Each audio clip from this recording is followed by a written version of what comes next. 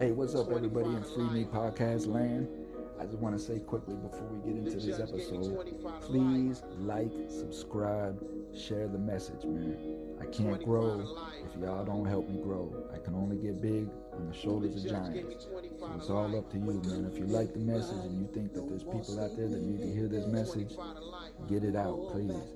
You can visit me on Facebook under Thomas Free Me. You can visit my page, Free Me Podcast.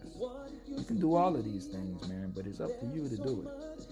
If you have any suggestions, please, you can go to the message box. You can leave me a message, voicemail.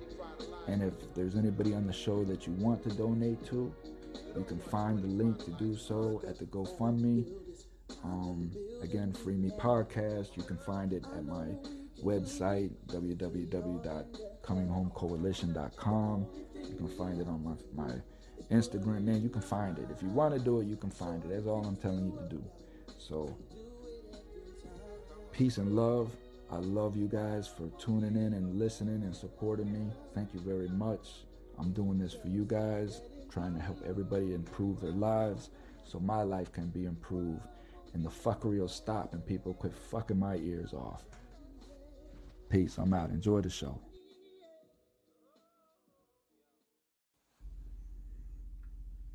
Hello, my people, man. My Free Me people. What's going on? How's everyone doing, man? Peace and love. Peace and love to everyone. I hope that this message, these vibes are reaching your eardrums right now and penetrating down to your brain and just sending nothing but good vibes, good vibrations. If you're in a down spirit, let it go. Listen to these vibes. Pick yourself up. Hopefully today's message, man, will help people understand exactly what it is that I'm talking about here. So, first and foremost, I haven't done anything since before Thanksgiving. I've taken a little break. Been dealing with some personal issues. And I just want to say that I hope that all my American listeners had a wonderful, wonderful Thanksgiving. I hope that, it was just a day of forgiveness, and a day of bonding, a day of love, just a day of smiles, Even though the football games were some shit, but I'm sorry.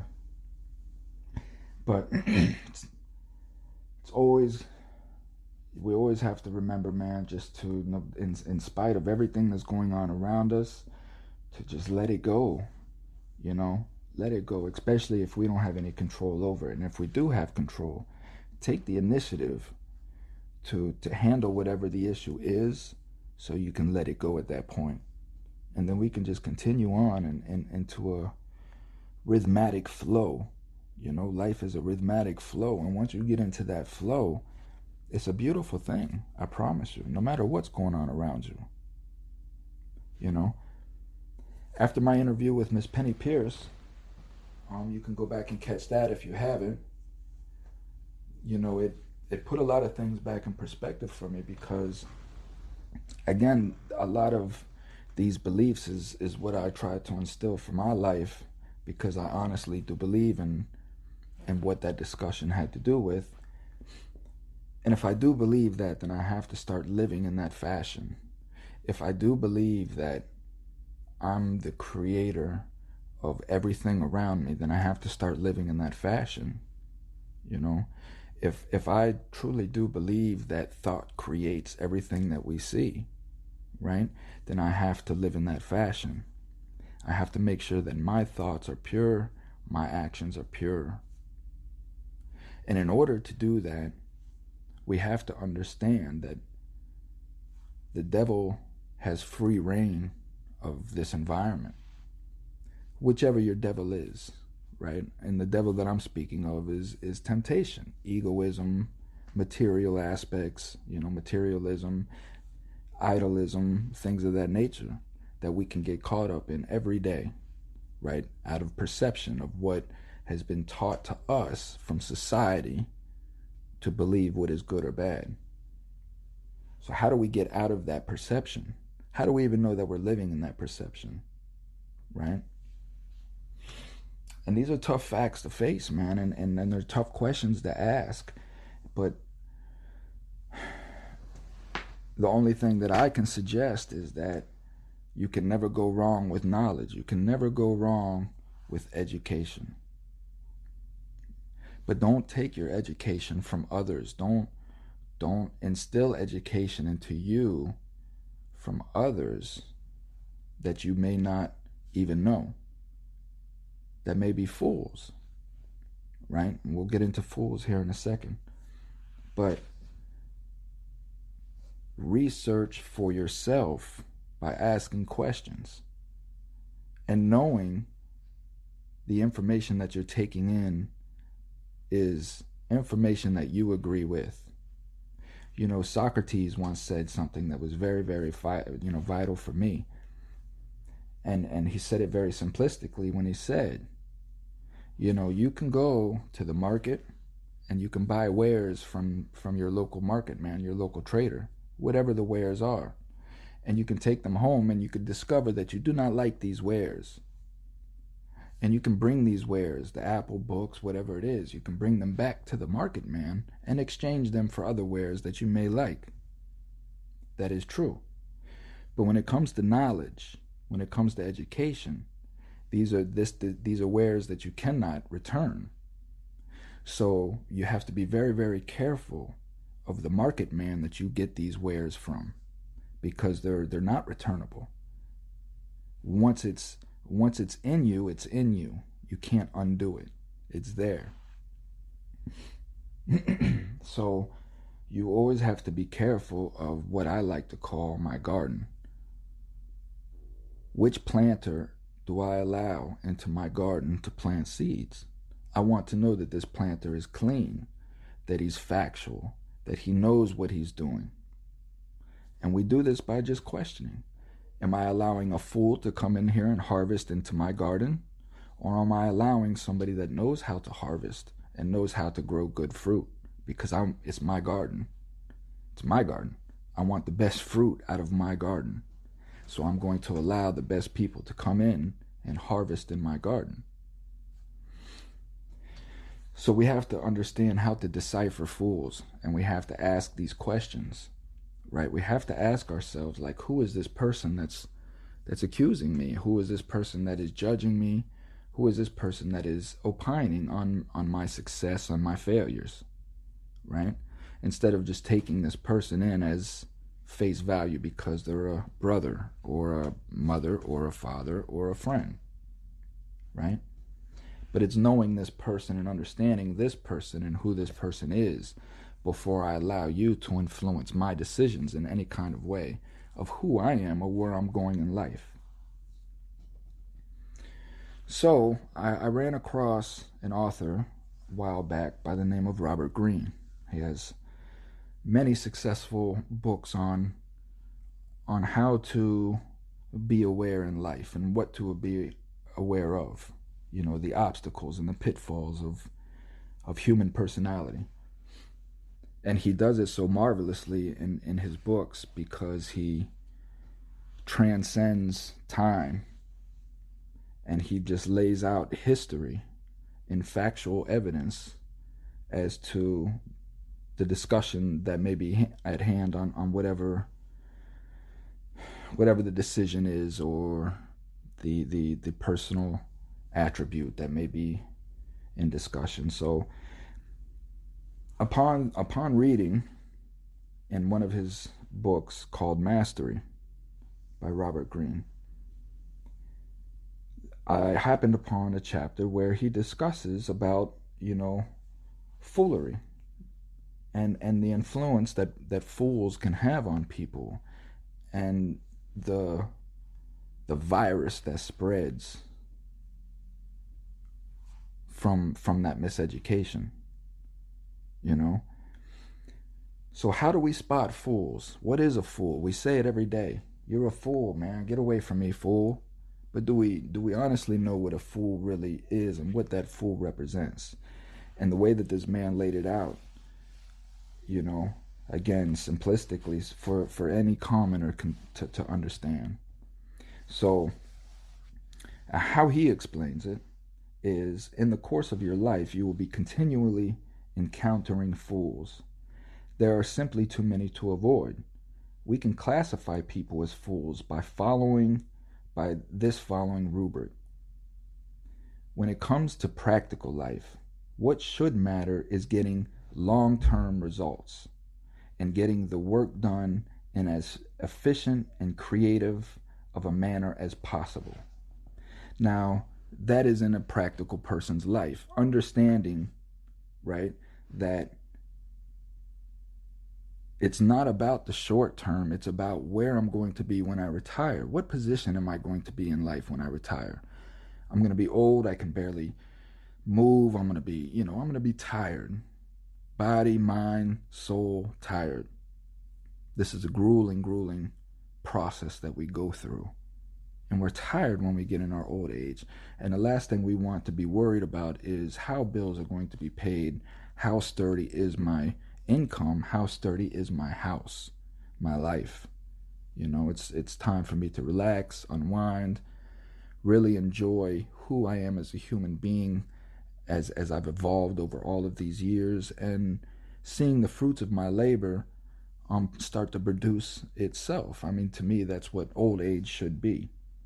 So practical people, this is what they strive for. They work hard every day to make this a possibility in their lives, right? Going back to the book, that should be the supreme value that guides people's actions. The supreme value. But fools carry with them a different scale of values. They place more importance on short-term matters, grabbing immediate money, getting attention from the public or media, and looking good. They are ruled by their ego and insecurities. How many people can you think of right now are ruled by their ego and insecurities? Just stop and just think of how many people are around you just in your personal life. We're not talking about public figures anywhere that we're talking about your personal life. How many people are in your life right now that are ruled by their ego and insecurities? Whether they say that they're not is irrelevant. But for you, as you know what ego and insecurity to be, how many fit this description? Man, I can name so many. And the thing of it is that when I'm reading this and I'm saying, dang, man, it's sad to say, but that's a lot of my family. These are a lot of people that have been around me since I've been a child, ever since I first started processing information. Right? So what does that mean? Does that mean that I am ruled by my ego and insecurity? Well, it would have to be if this was my environment. And this is what made me start looking at myself and my actions. Where was this decision that I made? Was it egoistic? Was it out of insecurity? Did I attack this man because what he was saying about me was true and I knew that it could be? And it infuriated me because I know I'm insecure about it, and it embarrassed me or whatever, so I wanted to lash out and attack this man to hurt him because he hurt me. So these are the actions that I had to start pondering on, right? Because I don't want to be no fool, right? So going back to the book, they are ruled by their ego and insecurities. They tend to enjoy drama and political intrigue for their own sake. When they criticize, they always emphasize matters that are irrelevant to the overall picture or the argument. Again, very important. How many times are you in a discussion with someone and instead of the overarching point that you're trying to make, because we're not the most articulate people, we're not the most educated people, but we have feelings and we understand those and we're trying to explain and express those. And a fool isn't going to pay attention to the overarching sentiment that you're trying to explain, but they're going to pick apart small little fractions of what you say and take them as side notes to try to discount you and make you look silly because you mispronounced the word or even used the wrong word in a sentence, right? Again, these are fools because they're ruled by their ego and their insecurities, and you may be right in what you're saying and they may know that, but they're trying to deflect that. Instead of just saying, you know what, I agree with you, they would rather discount you, make you look silly.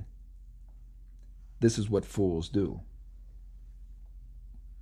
Going back, they are more interested in their career and position than in the truth. You can distinguish them by how little they get done or by how hard they make it for others to get results. Again, perception. You can distinguish them by how little they get done. People are very, very, very good at making things look like they get results and get things done. But when you go back and you start and you pull the rug back on that dirt, you'll see that a lot of times people take credit for other people's work. And when you start to see these things, you start to question this person as a personal person. Yes, he may be able to provide results, right? No question. And he may be able to provide very good results and award him a high figure salary because of this. But at the end of the day, for him and himself, right? How little does he get done in his life as a human being personally? Not at instructing others or having others do the work for him and him take credit for it. But how much is he really getting done? Or she, or this person, however. Forgive my male chauvinism because I do tend to use the male as a lot of examples, good or bad. But again, these are things that have been ingrained in me that just come out naturally, So, and it's just all about correcting. So going back, they are more interested in their career and positions than in the truth. You can distinguish them by how little they get done or by how hard they make it for others to get results. They lack a certain common sense, getting all worked up about things that are not really important while ignoring problems that will spell doom in the long term. This right here is the most egregious sentence out of the whole paragraph that I'm sharing, right? They lack a certain common sense. Now, a fool will sit here and argue with you, right? And you have to make the determination, like, is this person making sense? On face value, they may be saying something that makes sense, and that's what keeps them in the argument, right? That's what keeps them relevant. And this is what's going on in the world today, is a lot of that, a lot of parroting.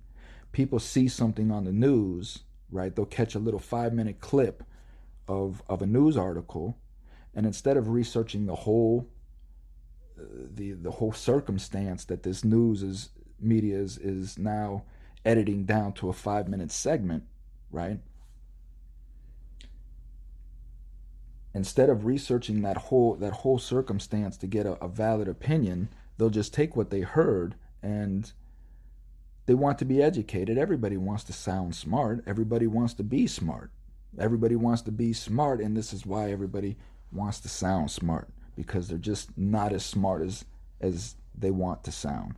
And they don't want to put that effort into truthfulness. So they parrot in any conversation, and they'll parrot. Now, if they have a disagreement, say this fool runs across an educated individual that researched the whole circumstance, and this fool just throws out the 5-minute edited version off CNN. Now, this educated man, right, is going to question, okay, but how do you suppose this happened or this happened? And how do you suppose the result came out from this? Now, because this fool never researched, he can't answer these questions. So what does he do? Now he's caught in a dilemma because he started off sounding and wanting to sound educated, but now when he's questioned on these things that he never put in no work and no research for, what is he going to do? He's not going to openly admit, I'm a fool. So he's going to finagle, he's going to manipulate, he's going to try to distract the conversation away from what the original content was, right? And how do you do that? Well, you start deflecting back onto the speaker at hand. This happens all the time. So now the educated man who is now questioning the fool, right? The fool has no response, so therefore he retaliates against the educated man by saying something like, well, what do you know? Or what experience do you have? You know? And there's the distraction. So right in that moment, the educated man, if he's wise enough, is going to say, I'm dealing with a fool. Right? And part ways. Agree to disagree and part ways, because anything after that is going to be ugly. As Robert Greene says, getting worked up about things that are not really important while ignoring problems that will spell doom in the long term. I just had a conversation like this, you know. But before I get into that, let me finish here, you know. So, moving back to the book. The natural tendency with fools is to lower yourself to their level. They annoy you, get under your skin, and draw you into a battle. Again, I repeat. The natural tendency with fools is to lower yourself to their level. They will annoy you, get under your skin, and draw you into a battle. That's exactly what I was talking about the deviation, the distraction that the fool's going to throw out there to get you off your flow, to bring you to his level. He's now on an emotional level because you're educated, you understand what's going on, and you simply are just asking for clarification as to what this fool just said. Right? So now the fool, you idiot, how are you gonna, what are you doing? And he gets all worked up and emotional because his card has just been pulled, right? That's their natural tendency. In the process, you feel petty and confused. You lose a sense of what is really important. You cannot win an argument or get them to see your side or change their behavior because rationality and results do not matter to them. You simply waste valuable time and emotional energy. Do you understand this? Right?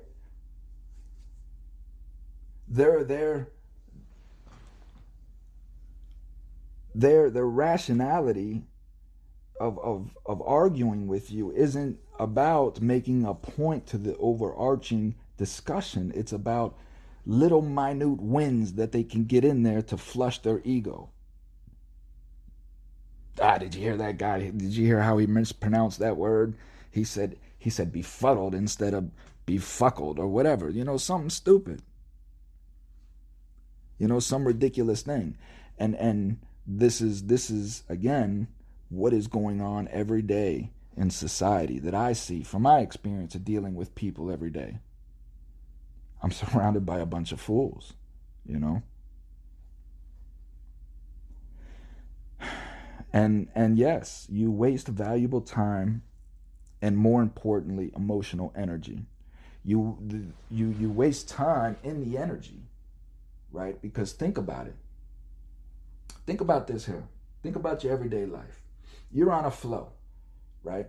Let's just say you're in the middle of Publix. You're in the middle of Publix. You got a large shopping menu to go through. You got 20 guests coming over for Thanksgiving. You don't have time for no fuckery, okay? You got a fool now, which could be your husband, it could be your wife, it could be anybody, right? that is distracting you off your flow over something that's minute and really does not matter to the goal at hand, whatever it could be. You see? They pull you off your square because you're not emotionally checking yourself, right? They call you, they pull you off your square. You're now discombobulated. You can't think about the list. You forgot where you were at on the list. You're in the middle of Publix. You know, this person's yelling in your phone. You're distracted. You're embarrassed. Pulls you completely off your square.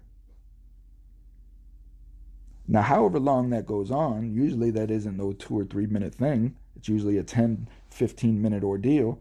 By the time that gets done, it takes you another 10 or 15 minutes to really just unwind and recenter and focus yourself if you're that strong of a character. Some people may not even recenter. They may just fuck off their whole shopping trip. And then they go home and raise hell at the house about how they done screwed this up and the whole Thanksgiving may be off kilter just from that one incident. These are the incidences. These are the distractions that happen in everybody's life at all times that we have to eclipse. We have to stop and overcome these behaviors and spot them. Because any one of us is able to do it at any time. I'm able to lose control at any time. It's just about the triggers. What triggers what? So summing up, in dealing with fools, you must adopt the following philosophy. A fool is just simply a part of life. Like rocks, furniture, chairs, whatever, they're just there. All of us has foolish sides, moments in which we lose our heads and think more of our ego or short-term goals. There's no question about that. And I do it a lot. Again, I was raised up under a male chauvinistic and egoistic lifestyle. Material, material, material. It's all about what you produce, material, material. And it's very hard for me to break that, right? So we all have it. It is human nature. Seeing this foolishness within you, you can then accept it in others. This will allow you to smile at their antics, to tolerate their presence as you would a silly little child, and to avoid the madness of trying to change them. Because in the end, it is all part of the human comedy. The human comedy. And it is nothing to get upset about or lose sleep over.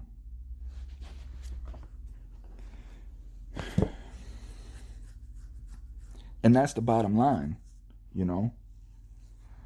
That is how we spot fools. Now, knowing that, how many are around you? How many do you interact with every day in any circumstance, no matter where you're at? As I was getting ready to get into earlier, you know,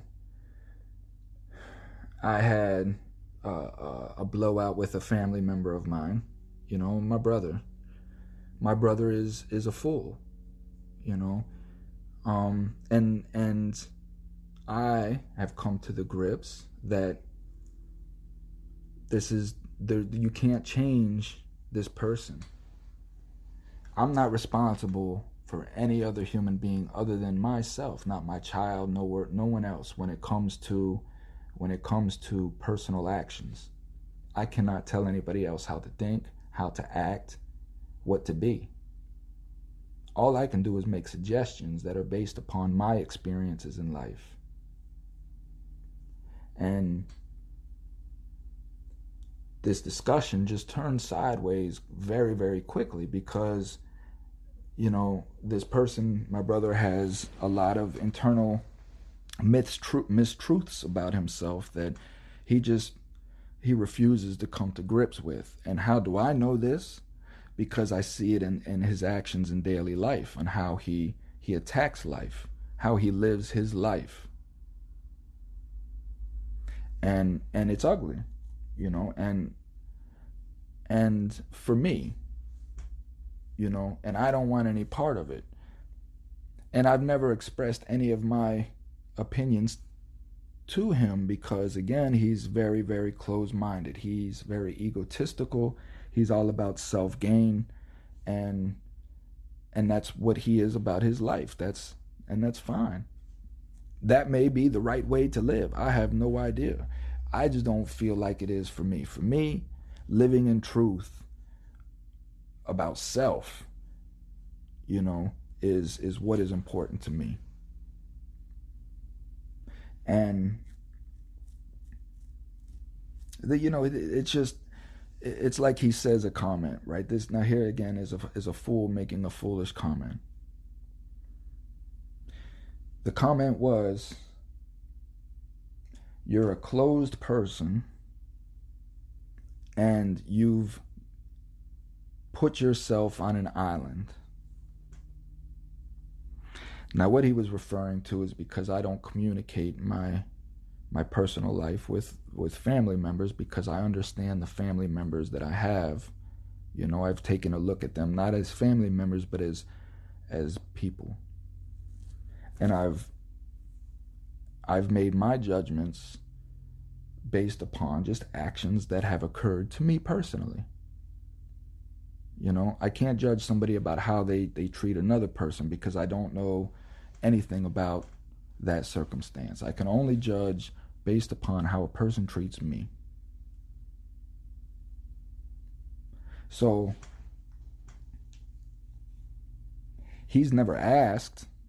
This is another point about fools. Fools will not ask questions. They only make insinuations as if they know. Again, this is a person that's ruled by their ego. They know. They think that they've assessed and they've educated themselves, and they can make an educated opinion about your life and what you got going on. Yet they've never asked a question about anything. So this was the statement. You've secluded yourself from the family and you've put yourself on an island. Okay. Now, my simple response was, and this is coming from a man that moved to an island. I mean, he literally lives on an island. Him and his family. Moved about 10 hours away from the rest of the family to an island and lives on an island. And he's telling me about how I seclude myself and live on an island. So it's these type of remarks, right? And so the point of all of this, because I'm going to wrap this up and I'm going to get into what this episode is truly about. I've taken so much of your time, and I do apologize, but this is a very important message that I need people to understand, right? The whole point of all of this is, back in the day, my brother had great influence over me. And I feel that the decisions that I've made in my life is because of that. I was led by a fool, I was guided by a fool, and there was other fools that I was guided by as well. I don't mean any disrespect when I say this, but they're just facts. This is what it is, There's no other denying it. I'm not saying it in a harsh way. I love my brother. I love my family. I love them as people. And I understand how life is. I understand the manipulation of life. I understand the propaganda and how easily we can be influenced and sidetracked into believing things that we may not even really truly believe. But because society says we're supposed to believe them, and by us not believing, we would be abnormal and ostracized.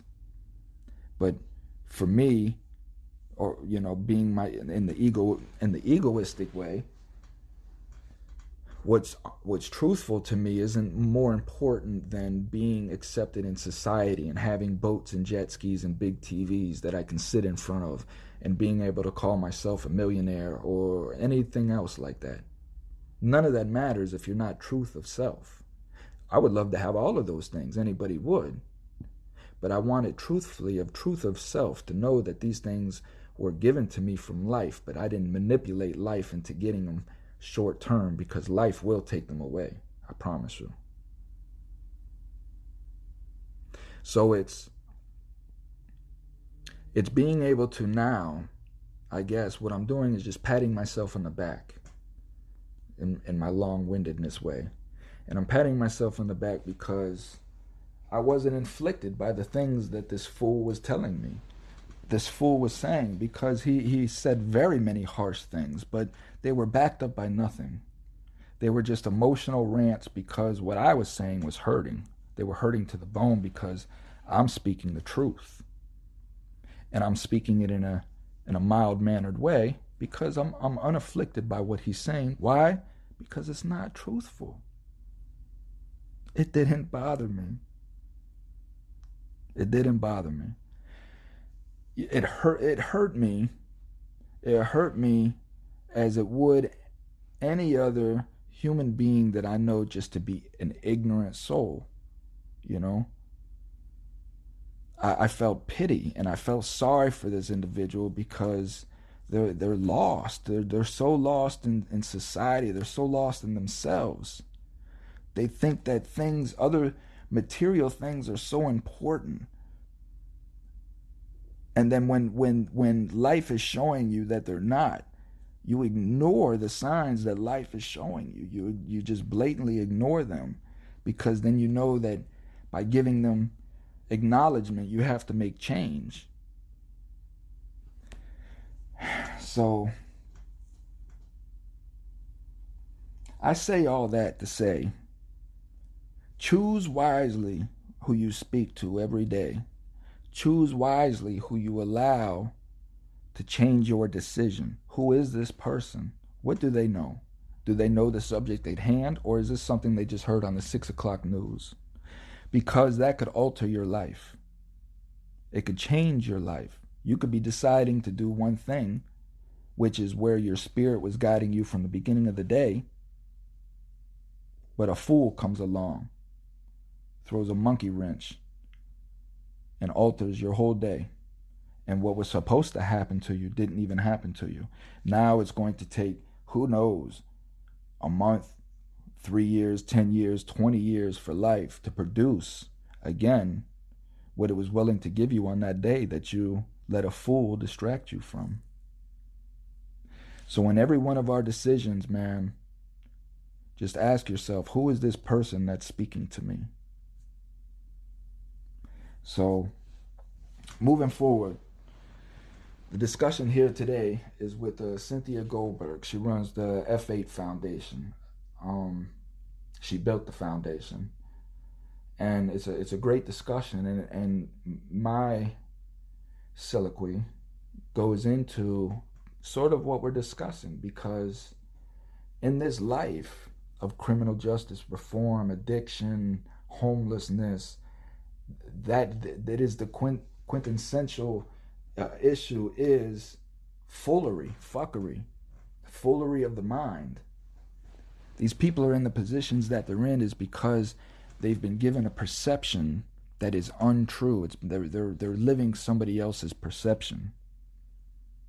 There's a conflict inside the psyche, and it's a war. And we find ways to try to quiet this war down, to pacify it just enough to where I can eat a sandwich or think clearly, you know. So we're surrounded by fools. This lifestyle is a foolish lifestyle. So introducing Cynthia Goldberg.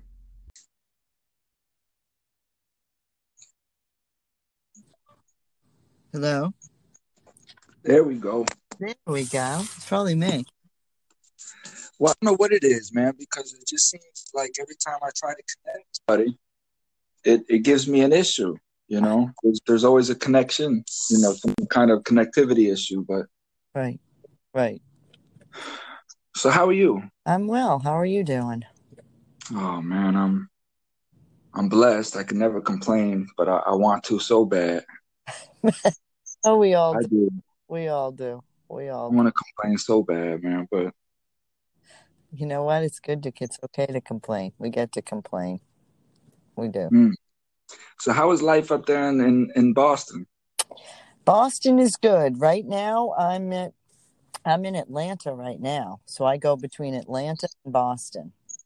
That's my career. That's my job. The F8 goes from Atlanta to Boston.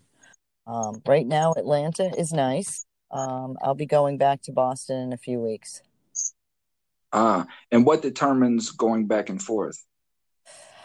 Well, I'm trying to start a program, a rehab in Atlanta, a continuum of what I started in Boston. I have family here. There's also a need here in Atlanta. It's kind of needs based. Boston, I'm a Boston girl, so that's my hometown. But I have family here, so I came out here, and so I'll be going back and forth. I'm hoping at some point, COVID hit, so it kind of changed up some of my goals here. But so eventually, I would like people that are released from prison that maybe want a different change of pace, different venue, etc., to come out to Georgia to work in my facility, and maybe vice versa. Georgia prisons to Boston and vice versa. But that all depends on whether the person's on parole, because then you have issues, state compacts. But let's just say somebody wrapped up and they wanted a different life. You know what I mean? How can we get past that? Like, how can we get past probation and parole? Like, do we even need that? Do you, in your opinion, do you really honestly feel like we need probation, parole? I don't know. In my professional opinion and my personal opinion, I understand why they do it. There has to be accountability for people that makes mistakes, but I'll tell you, it's damaging psychologically. It's damaging, in my professional opinion. I'll just give you an example. Lifetime parole. He was accountable for his crime, but I watched parole, I hate to use the term, jack him up so much, it almost broke him. I mean, so, and as far as relocating, it's not so simple. You're leaving prison and you committed your crime in a particular state. We'll use Mass as an example, but you want to go, I don't know, maybe Georgia, maybe Puerto Rico. That's an interstate compact. And then you got to wait till that state decides if they even want to take you. And in fact, do you have support in that state? Because we all know the parole board, if you don't have support, if you don't have resources, financial support, spiritual support, they're not going to just let you go wherever you want to. And housing. So how do you do that if you're behind the wall and you don't have money, right? How do you do that? If you have to report to parole, and they're all going to review that, and they're going to determine whether they let you go home. So do I think parole and probation? I don't. I mean, that's a really good question, because I just see it so much more. You've done all that time in prison, and now you have to get out, and you're still, drug tests, and you're still doing this. And I guess it's additional accountability to some people, but to some people, I honestly think it makes their mental health condition worse. You got non-trusting people. They go through the jail for how many years? Most of my clients did a lot of time. And, they're in with COs. They're told their piece. I know people have to change. You do have to change. You can't keep running on the streets or doing what you're doing or committing crimes. I get all that. But then you get out, and, you got to check in again. You already have distrust issues, and you check into, I don't know, a parole officer or probation officer, and you become defensive. They automatically look at you like you're going to do something else. I hate to use the term, but sometimes they make, once a piece of shit, always a piece of shit.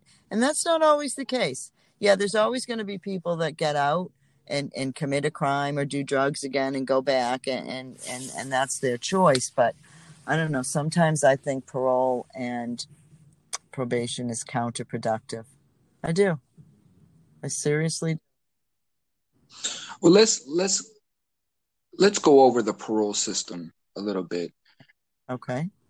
First off, what for my listeners that may not even understand what parole truly is, What Okay. is truly parole? So parole is, let's say you've committed a crime and you're eligible for parole, meaning you're really still in prison, but they're going to let you finish your prison sentence in society. That's what they're going to do. Your sentence isn't over. So let's say you got a 4 to 5. At 4 years, you go before the parole board, and they want to know, do you have housing? Are we going to find you a job? Are you going to get a counselor? And while you're out there, if you're lucky enough, they grant you parole, but you're really still in prison. Your prison sentence isn't done. It's a continuum, but you're out in society. And there's a lot of restrictions. So you go out and the first thing you do is when you walk out of jail, if you're on parole, you have to go right to your parole office. Generally, they will, meet with you. And they can really much do whatever they want. They can enter your house when they want to. They can call you in whenever they want to. Usually they drug test you upon arrival there, and they sit down and they look at, your parole release papers, meaning what the parole board said. Can they? Go ahead. Can they show up to your employment? Yes, they can. Okay. And that, I'll tell you from personal experience, is the most embarrassing, humiliating thing. It's tough enough to get a job, as I like to use the term returning citizen, but they like to remind it's ex-con. So yes, they can show up, and there goes your job if they want. If you're lucky enough to have a parole officer that perhaps maybe wasn't a correctional officer before he became one, then he or she might be, really agreeable and realize that their job is to help in reentry and not show up at your place of employment. But it's embarrassing itself. Even I'll give you an example. So your parole officer wants papers faxed to him that from your employment. You don't want to do it from your employer, because your employer is going to see the number you fax to, and they're going to see it's a law enforcement agency. Maybe they know you're on parole. Maybe they don't. Some parole officers, if you ask nicely and they're agreeable and you say, listen, please don't jam me up, sir or madam. I don't want them to know I'm on parole. That's embarrassing. Most people don't want someone on parole. So yeah, it's really difficult to do. And when they want you, you could be going on a day trip with your family to the amusement park. And if that parole officer calls and says, I'm doing a home visit, well, I know, sir, but I'm with my kids and my family. We're going to the turn that car around and go back home and wait for me. And then sometimes you're waiting and they'll call and say, yeah, we couldn't get to you. And you know what? Does this really happen? Yes, this really happens. There is nothing you can do about it. Nothing. Sure, you could probably go to their supervisor if you have a rough one, but good luck with that, because it's just going to make it harder for you. Now, let me ask you this. Do you think it's a psychological game that they play just to see how you react to adverse situations? Are you going to respond angrily? Are you going to, do you think that they purposely do these things? I do. And I think it also depends on their educational background. Sometimes we have people, parole officers, perhaps, that maybe have some human service training or some training in psychology. Maybe they were a former social worker as opposed to a degree in criminal justice or a corrections officer. I've noticed that with probation officers. I can always tell the probation officer that was a social worker. They seem to be more amenable to helping their client, as opposed to psychologically really damaging them. I mean, it might sound ridiculous, but you're at the end of a probation or parole visit, and they're like, "You better behave yourself." Well, I know I have to behave myself. Why do you have to keep reminding me of that? I understand I do. I'm the one on parole. Or just that knock at the door. If you've ever been arrested, the knock, and they just can come up to the door and they knock again like that. And talk about PTSD or your stomach dropping or getting nauseous, that knock alone can ruin your entire day. Because you don't know. You don't know. You always have this scared feeling. I don't want to ever hear that 3 clicks to the handcuffs around my wrist again. Anyone who's gone to jail knows in the courtroom, when you're remanded and if you've been sentenced to jail or prison, those 3 clicks that the bailiff puts on you, you never forget that sound. That's the last thing you hear before you get removed from society.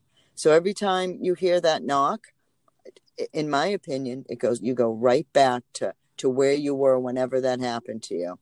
It's scary. And, they don't talk to you nicely. Some of them do, but most of them don't. They give you this look like, oh, what have you done now? Some of it's probably PTSD and paranoia on the person, but sometimes people are really abusive. I mean, I can give you a prime example of a client I had. So he was having an anxiety attack, and he was pacing, and he was doing that. I think I call it the 7-foot pace, and that's from years of segregation. I can spot it. So I take him to the ER, and he's really in rough shape. He's having an anxiety attack, and I'm not qualified to determine, is this a heart attack or an anxiety attack? So we call in EIS, which is emergency service, and I have to call his parole officer, and I have to call Elmo. And Elmo is the place where you call in when somebody is on a bracelet. And this gentleman was on a bracelet. A bracelet. What is a bracelet, Cynthia? Monitoring bracelet is they put around you and they keep you on GPS. So every single minute of the day, they know where you are. If you go into a store, they know where you are. If you go into a particular address, they can watch you walk everywhere. And that's often done when you're on parole or probation, especially if you're on a curfew. And most parolees that are put on a curfew, it's 10 p.m. to 6 a.m. So I knew with this gentleman, I was going to exceed his curfew. And if you exceed a curfew on a bracelet, a monitoring bracelet, a warrant goes out, Elmo is notified, and the police swarm you. So I called this particular gentleman's parole officer, and I said, I have this gentleman, he's having a tough time. And I said, well, I just want you to know he's going to miss curfew, and I don't know what time I will get him home, but he is at this location, as you can see, getting some help. And I was in talking to the clinician, and when I came out, the parole officer and an associate, badges around their neck, grabbed him off the gurney, flipped him around, was frisking him, grabbed him, dragged him into the bathroom, and made him take a urine. And there's really nothing you can do except he was stuttering, he was shaking. The psychiatrist in the ER was saying, please stop it. You're exacerbating him. And they didn't care. So you tell me how that's to treat a human. It's not the way you treat a human that might or might not be having a heart attack. They told him he was faking it. And this is somebody that's just trying to readjust back into society. Exactly. This is a client who was having a real tough time with anxiety and PTSD. And, some people need a lot of extra reintegration into society when they came out. They need a lot of help with mental health that perhaps maybe they never had. And some of them, medication is warranted. I mean, obviously, you don't want someone to have to take medication, but sometimes it's warranted. And with this gentleman, it was warranted. They had to sedate him. He was so upset. And that's not the first time his parole officer did that.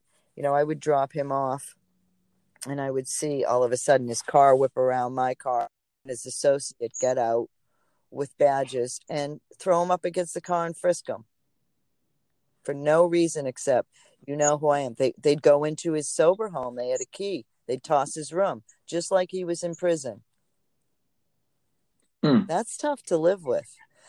I want to spend some time on these ankle monitors and really get a full in-depth understanding of what it is that these guys are expected to wear around. Now, obviously, they have to be something small and discreet, right? Discreet?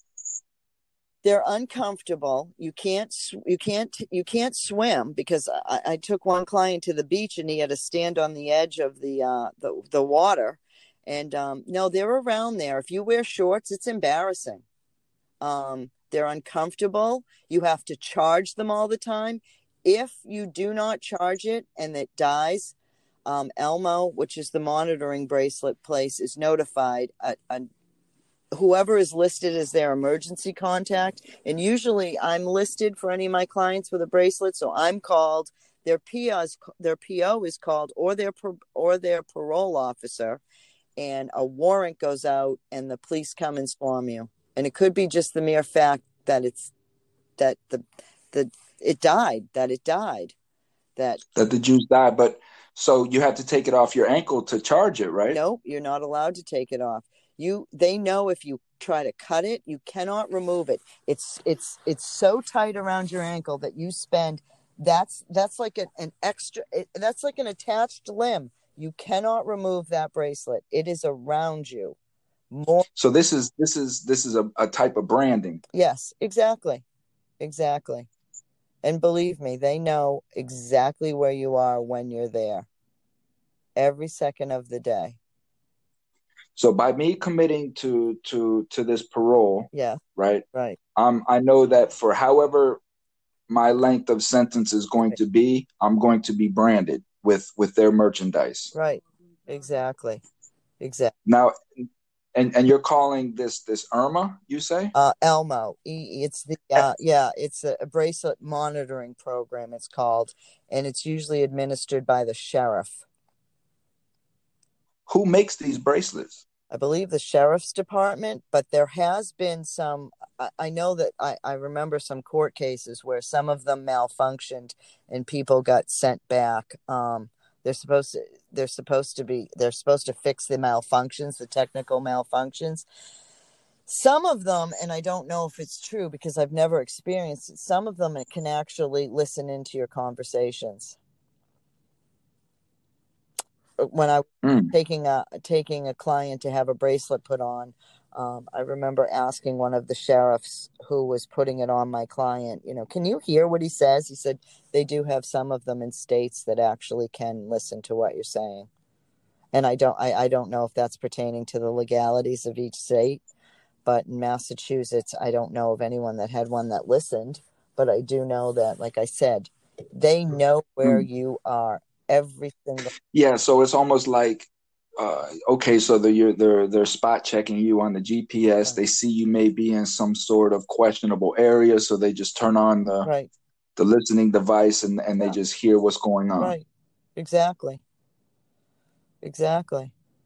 And I'm not sure why, if you have an electronic monitoring bracelet on a client, why you'd have to, additionally grab them out of the car and frisk them. And I don't have that answer for you. To me, it's sad, because, I'm working with these gentlemen, and believe it or not, most of them that are getting hassled, and there are some people that aren't doing the right thing. So don't get me wrong. I'm certainly honest about that. But there are most of the people, they're doing the right thing. I mean, imagine, I am graceful enough to get theater tickets donated to my program. Imagine some poor guy who's never experienced this. He gets to go to the theater. He's got to wear a monitor. You go into the theater, and because I've now blocked a signal, he's in the theater, the bracelet's flashing off and vibrating. And that's how you know there's a problem on your ankle. It flashes red and it starts vibrating on your ankle. This is crazy. This is like that movie. What was that movie? Are you with me? Cynthia. I can't hear you. You're breaking up. Can you hear me okay now? I can now. All right. No, but I was saying this is kind of like that movie. What was the movie from back in the day where the dudes used to have the monitors around their necks, and they could only go so far, like they were in prison, right. And the monitors had some sort of GPS, I guess, at that time. And once you crossed like that boundary, your head would just blow off. I don't know the name of it, but that's a good one. You know what I'm talking Yeah, about? definitely. Yeah. Man, that was an old movie, man. What was the name of that movie? That was like from the Yeah. And 80s. I'm an 80s girl, so that's gonna drive me crazy. I'm gonna have to think about that all day. But you're absolutely right. And at least, now the monitors are a little bit different. I had a monitor on me, and it was 11 years ago, and I'd have to carry a big charger on the side of me, it looked like an old cell phone, and you had to have a house line to use this monitor. Now, who has a telephone house line anymore? But back then, that's the only way they could do it. And they were big bracelets, and I was embarrassed, and I lost jobs because of it. It would go off. And there's nothing I can do. What is that you're wearing, ma'am? You can't lie. What am I supposed to say? That's my heart monitor. I'm on a monitor. Oh my God, you're on a monitor? Security came and escorted me out of the building. We don't want. But I thought you're supposed to let businesses, aware that this is the circumstance when they're hiring you. Well, yeah, that's the $1 million question. That's the $1 million question. Do you have to tell them? I don't. Most of the businesses now, they'll do a background inquiry check on you, and it's going to come up. So you have to be forthright. Some people don't say anything, and because most of the time, they're not going to hire you unless you find somebody with a real kind heart who maybe has somebody that went to prison. I mean, most people don't really understand. Not everyone's really bad that goes to prison. Some people make mistakes and they change their life. But there's this stigma in society. Oh my God, you're an ex-con. You're dangerous. You're going to hurt us. In my case, when my bracelet went off and somebody reported it to security, the manager was nice enough to say, listen, let me ask the staff, how they feel about working with a person that's on a bracelet. And somebody in the company said, I don't feel comfortable. I don't like people that went to jail. And they escorted me off the premises. It's tough. Just the anxiety. I mean, the way that you're describing it, just the anxiety alone in deciding in that moment, like when you're filling it out and that the moment comes up where, they're talking about background or whatever. And I can just imagine you're just sitting there and you're just trying to say, like, do I say it? Do I not say it? Right. Oh, you're absolutely right. So, but how do we, right? Right. How do we get the common person? Because the common person's going to say, well, you know what? He should have thought about that before he committed his crime. Yeah, they are. These are the repercussions of the crimes that were committed. Right. How do we change that narrative? Because it's true, though. How do you change that narrative? If you can figure that out, then we've solved a big problem in society. I mean, I can remember being on one interview, and the interview person, and it doesn't make it right, or it doesn't make it right. I was a business crime. And I remember interviewing when I got out, and the person Googled me, pulled up my mugshot, and turned the monitor around and said, is this you? I said, yep. And they said, get out. Excuse my language, get the F out of my office. And I got home and I fell to my knees and I was sobbing. And I'm like, oh my God, is this ever going to stop? How do we fix this? I mean, I don't know. In Massachusetts, they're working on Corey reform. They did ban the box, which means on a job application, you don't have to fill out you're a convicted felon. When I do reentry work with my clients, it depends on the job. In my case, I'm not going to get a job in the business world in an accounting department ever again. And I just have to accept that. They're not going to hire me. They're not gonna. They don't feel comfortable. But I thought several years ago Obama passed something where something about no to the box or something along those lines, where businesses couldn't ask. Well, the question. The legal thing is they can't ask on an application, and each state is different. So for example, like if you're in Massachusetts, you're filling out your job application. You don't have to do a convicted felon. However, there's two ways they get you. Okay, will you pass a background check? No, I'm not going Right. to pass a background check. And the other way is that they say most of these applications years ago, they're written, right? So you don't check off the box. But if you're on a computer screen filling out an application and the company maybe outsourced their human resources. So let's say it's Massachusetts, but the company they outsource to is, I don't know, North Carolina. And they won't let you progress in your... Hello. Yeah. Hello, Cynthia. Oh, I'm still here. You cut out on me, Right. mommy. So, so you have to answer the question because it won't let you skip it on a computerized job application. And if it's another state, like I said, outsourcing the interview and maybe they don't have ban the box in that state, you're expected to answer it. I just put the penal code down, tell people put the penal code of what they were arrested for, and maybe they'll ask them to explain. That's really all you can do. I mean, there are companies though that get tax credits for felons. So they actually want a felon before. I'll just give you an example off the top. Macy's gets tax credits for hiring ex-felons. So if you're an ex-felon, you're actually going to get the job before somebody else. They want the tax credit. Macy's is a company to work for. Yeah. They don't care if you're an ex-felon. I also presume it depends on the crime too, but yeah. Of course. But go ahead. So you mentioned earlier about the F8 Foundation. What is that? So that's a foundation that I started. I got the thought to do it when I was in prison. So I got a 3 to 4 year sentence and 10 years probation, $600,000 in restitution. Refile all my taxes for 5 years, so I don't even have to tell you what that did to me.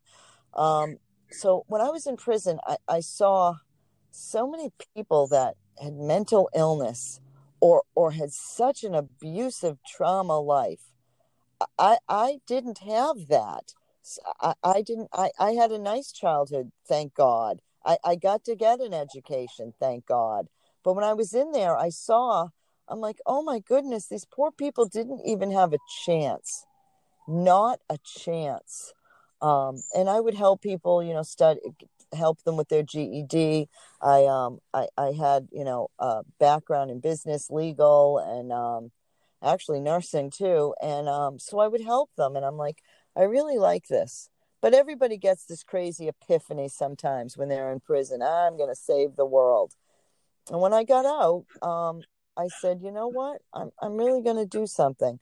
And the reason I named it F8 is because F81017 was my state prison number. I know that sounds crazy, but F8 on a keyboard in config is safe mode and F8 on a camera is clarity. So I decided to name my foundation, and I didn't get state funded. I slung menus at Uno's for 4 years while I was building this. And I decided to do something a little different because I got to assess everybody that came out. They don't have a driver's license. They can't get here. Maybe somebody wants them to see a therapist, but it's a parole therapist. All these different things. I'm watching people fail in reentry. And I didn't really want to hear somebody say, oh, look at them. They don't want to do it. It's not as easy when you get out. It's really hard. Even to go to a grocery store, you're like stunned. So I said, I'm going to start a program, but the first thing that we have to do is get people's life together. So meaning if you're on parole, let somebody go with you, your parole officer, and witness this. Let somebody connect with your parole officer and say, okay, what can we do to help this guy? Same thing with probation. I'd go marching right in. Okay. What do you expect of this client? When do you want to see him? I know that sounds kind of ridiculous in the beginning, but believe it or not, it was helpful. I would sit one-on-one with my gentlemen because many of them were so embarrassed to go, they have resources where you go to write a resume. They're embarrassed because they don't know how to turn on a computer. They don't even know how to turn a cell phone on because they've been away so long. So I work one-on-one with them. Oh, and I would physically take them to their therapist, to their doctor's appointment, to their interviews. I would get them suits. I would take them to do community service with me. I would take them to the theater. All these things that are pro-social activities that people don't think make a difference. But if you have a person that has lived on the street and ran on the street, they don't know any better. They don't know how to, and then they went to prison. They don't even know what to do. They don't even know what fun is. They know hanging up the street in front of the bodega. That's what they know. Hanging with the people that they shouldn't. Sometimes people just need a little kindness, and they trust me. I went to prison. I went to prison. You can't sit with somebody that went to prison and say, wow, I know what it's been like. It's really tough. They're going to look at you like, get out of here. I say, listen, I know what it's like to go to prison. I know what it's like to make a mistake, and I know what it's like to change my life. So let's see if we can get you some help. So that's why I started this program, and I love my job. I love my job. I really don't do the same thing. Every single client is different. Everyone is different, and everyone's needs are different. So my program is based on individual needs of each. It's a little bit of an out-of-the-box approach, but I've had great success. I've had about 1,800 clients. I don't know. I think I've lost about 3 of them. So I guess that's not too bad of a record, In addition, they'll call me from behind the wall, and the reentry behind the wall is great. So we might start our relationship that way. They might call me to place them. So I work with a lot of sober homes, rehabs. So that might be how we start out. I'm going to place you, but once I place them, I stay with them. I'm in that sober house with them. I might be cooking dinners for the gentleman. You know what? It sounds as simple as putting up a Christmas tree and having hot chocolate. I know people roll their eyes when I say that, but you'd be surprised, the gentlemen that have never had that just little bit of kindness, and somebody that's never trusted anybody starts learning to trust. It makes a big impact on their life. And then, maybe they're maybe they want to go back to college. So we help them fill out a college application. That's really cool when I get to see a client graduate from college. I'm usually crying my eyes out. So proud of. So because you said that you had a good childhood and you said that you had a good education. So if you don't mind me asking, like, how did you end up going to prison? Well, I worked for a very Enron-esque type of company, and I'm not passing the buck. I assume it's complete accountability. It was kind of a situation where, they wanted numbers changed. But I was paid for it well. Should I have actually stood up and say this goes against everything I learned? Sure, I should have. Did I like that lifestyle? Planes, limo, champagne? Yeah, I did. So, some people have an addiction to this or that. I guess that was my addiction. And then you get yourself in so deep, and so much about a company that you're afraid to open your mouth. And I was afraid to open my mouth. There were some heavy hitters working here. I got scared. And I just, when it went down and they went through everything, I got cuffed. And what did I learn through this? Obviously, don't be an asshole and do something like that. That's insane. But there's always a scapegoat. When one of these grand business schemes go on, there's always this. Nobody takes it to the grave. You don't sit in a boardroom and say, "Oh, we're all going to take this to the grave." No. When the shit hits the fan, there's always one idiot that goes, and I was that idiot. And I was frightened that somebody would do something, so I did my time, kept my mouth shut. And obviously, I will never do something like that again. I will never do it again, But why didn't you just leave? Like, say, just pack up and just leave and go to Tahiti or whatever? I had a family. I couldn't just up and take off. I mean, that's why I was on a bracelet. I was a flight risk. That's why they stuck me on a Mm. bracelet. They figured I had the funds to take off and never come back. And you know, No, I mean before everything went down. What I'm saying is because I you was were. getting in deeper and deeper and deeper and deeper. And you get in sometimes in something so deep and you almost can't walk away. I don't know, maybe in my warped mind for a little while, I'm like, well, but this will be okay. Maybe I should blow the whistle on all these fuckers. And I'm like, I guess that's what I'm trying to get at is the pressure and the anxiety of a situation like that, and oh, how it can alter your yeah, decision making as far as yeah, what's right hit and the what's nail wrong. on the head. You're really good at this. That's it. You get in so deep and I didn't even sleep at night and I had such heartburn. I remember sleeping sitting up. And honestly, when they swarmed my house and finally when I got to prison, it was like, oh my God, this is done. This life is done. I lived it for 10 years, cooking the books for a nefarious company. That again, So it was almost an yeah, alleviation. yeah, it was. I can't tell you the difference now. How happy I am. I love my job. I don't, and I made a lot of money. And I don't mean doing nefarious stuff, but I did very well in my life, and I don't make a quarter of that. I'm a nonprofit, and I don't even care. Here's a lesson in life: money doesn't buy you happiness.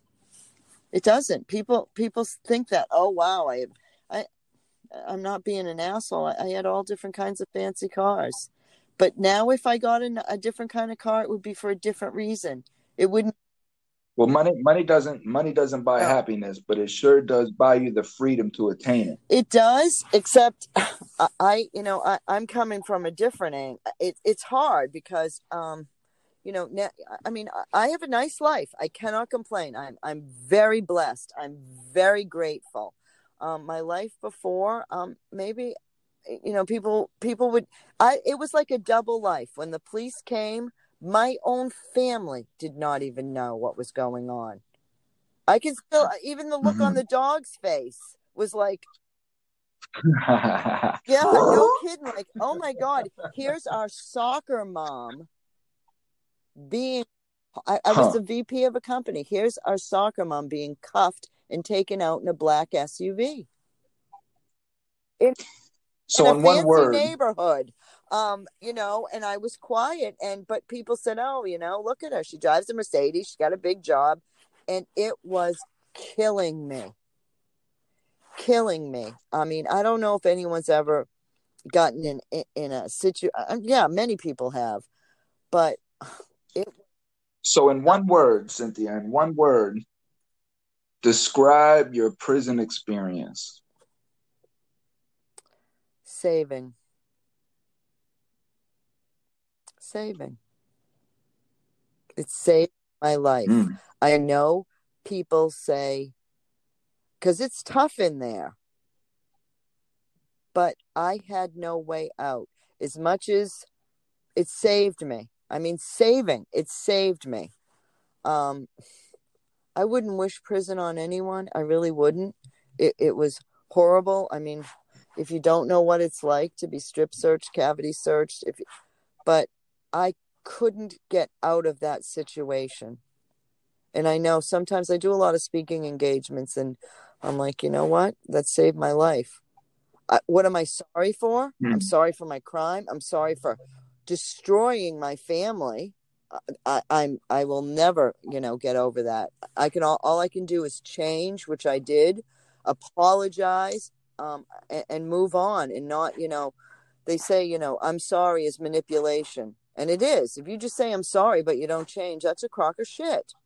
It's change that really shows somebody when you're sorry and you don't want to do it again.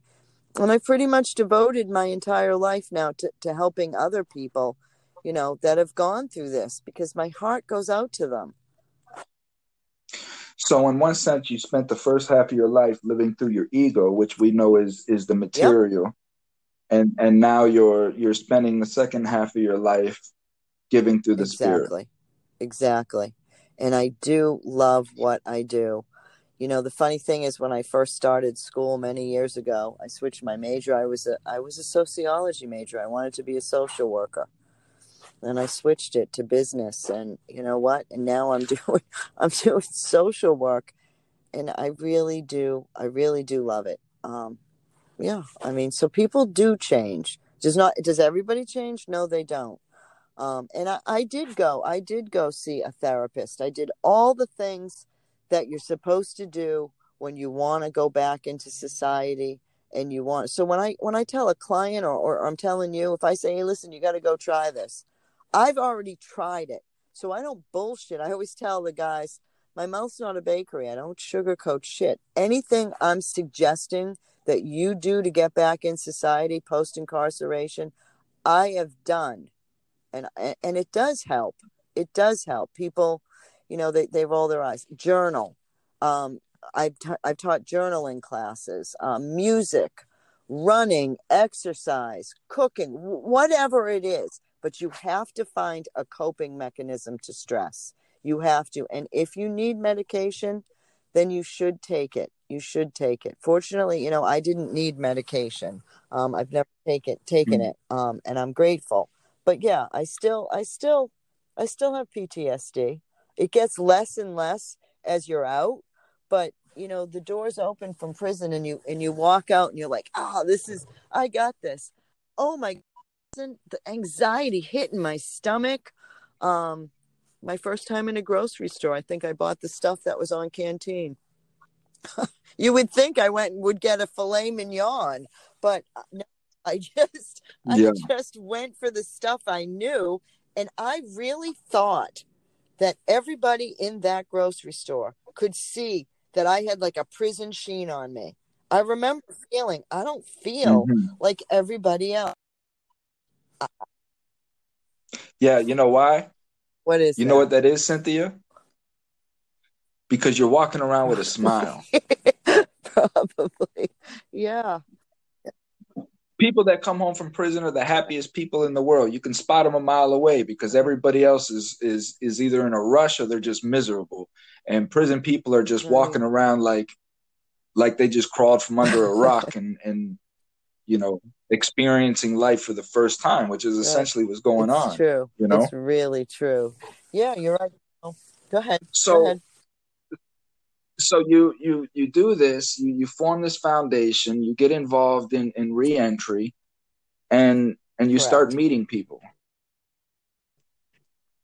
Was there anybody in particular that you grew an affinity for, or you just felt just caught a tough break? There was a client, and his name is his name is Nico Rosado. Really, his name is Baudilio Rosado Diaz. I worked with him, and I read his file before I got him. I was called in for him. I remember the day. It was July 9th, 2019.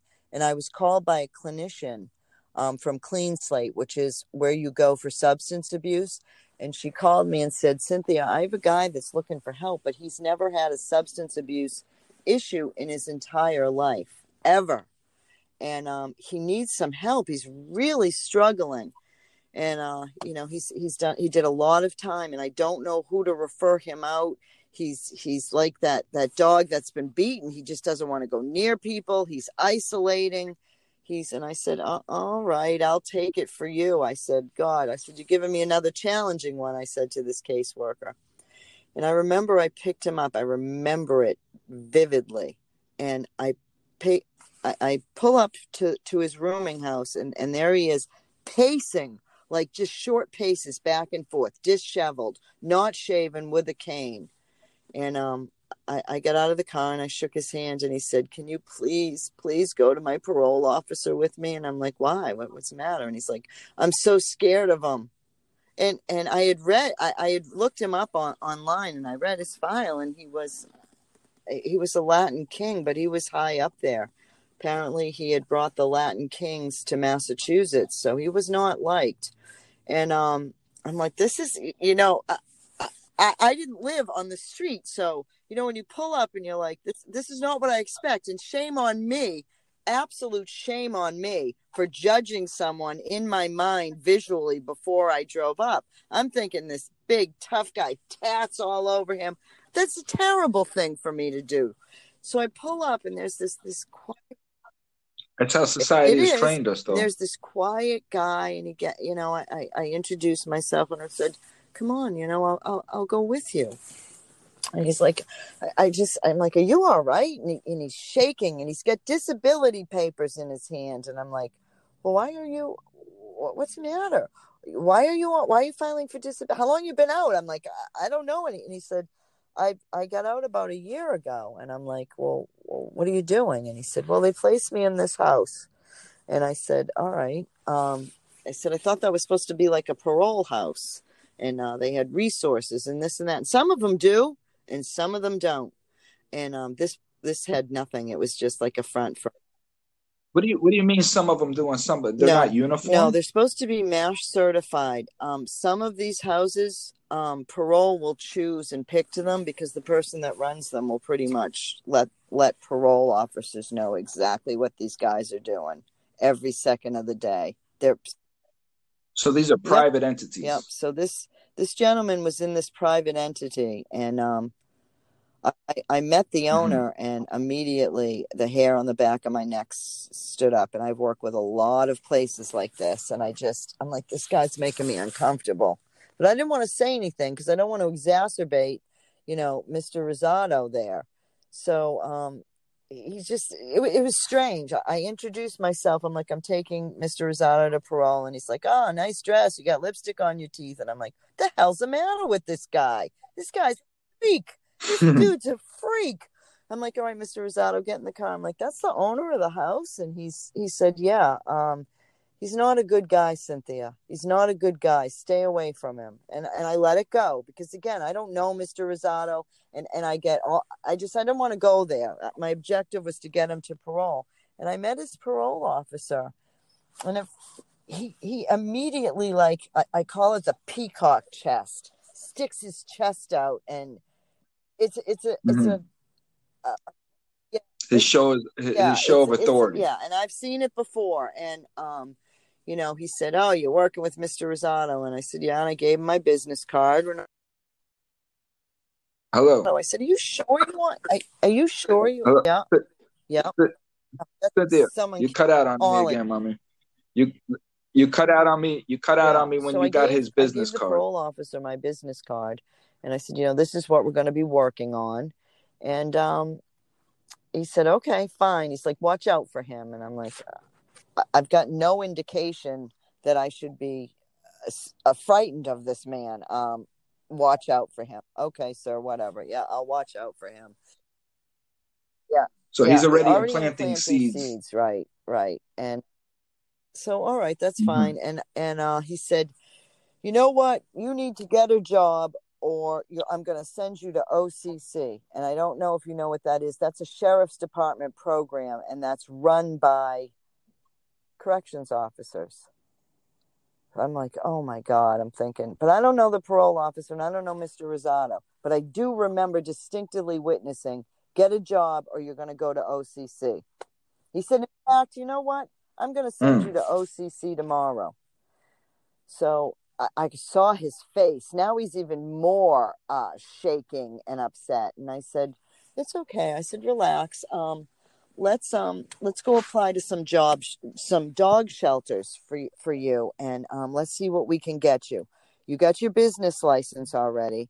I'll also make an appointment with a place that will give you some funding, which we did. All reported to the parole officer. And I took him. The next day I received a call. I remember this. He was in the hospital because they sent him to OCC, which is also a drug addiction program, by the way, that they send you to. He doesn't have a drug addiction. Guy never did a drug or had a drink in his entire life. And I had to go pick him up in the ER. Just the sound of the keys and the black boots put him into such a frenzy that he had to go to the hospital. Yeah. Let me stop you right there. Do you know that's my trigger is keys?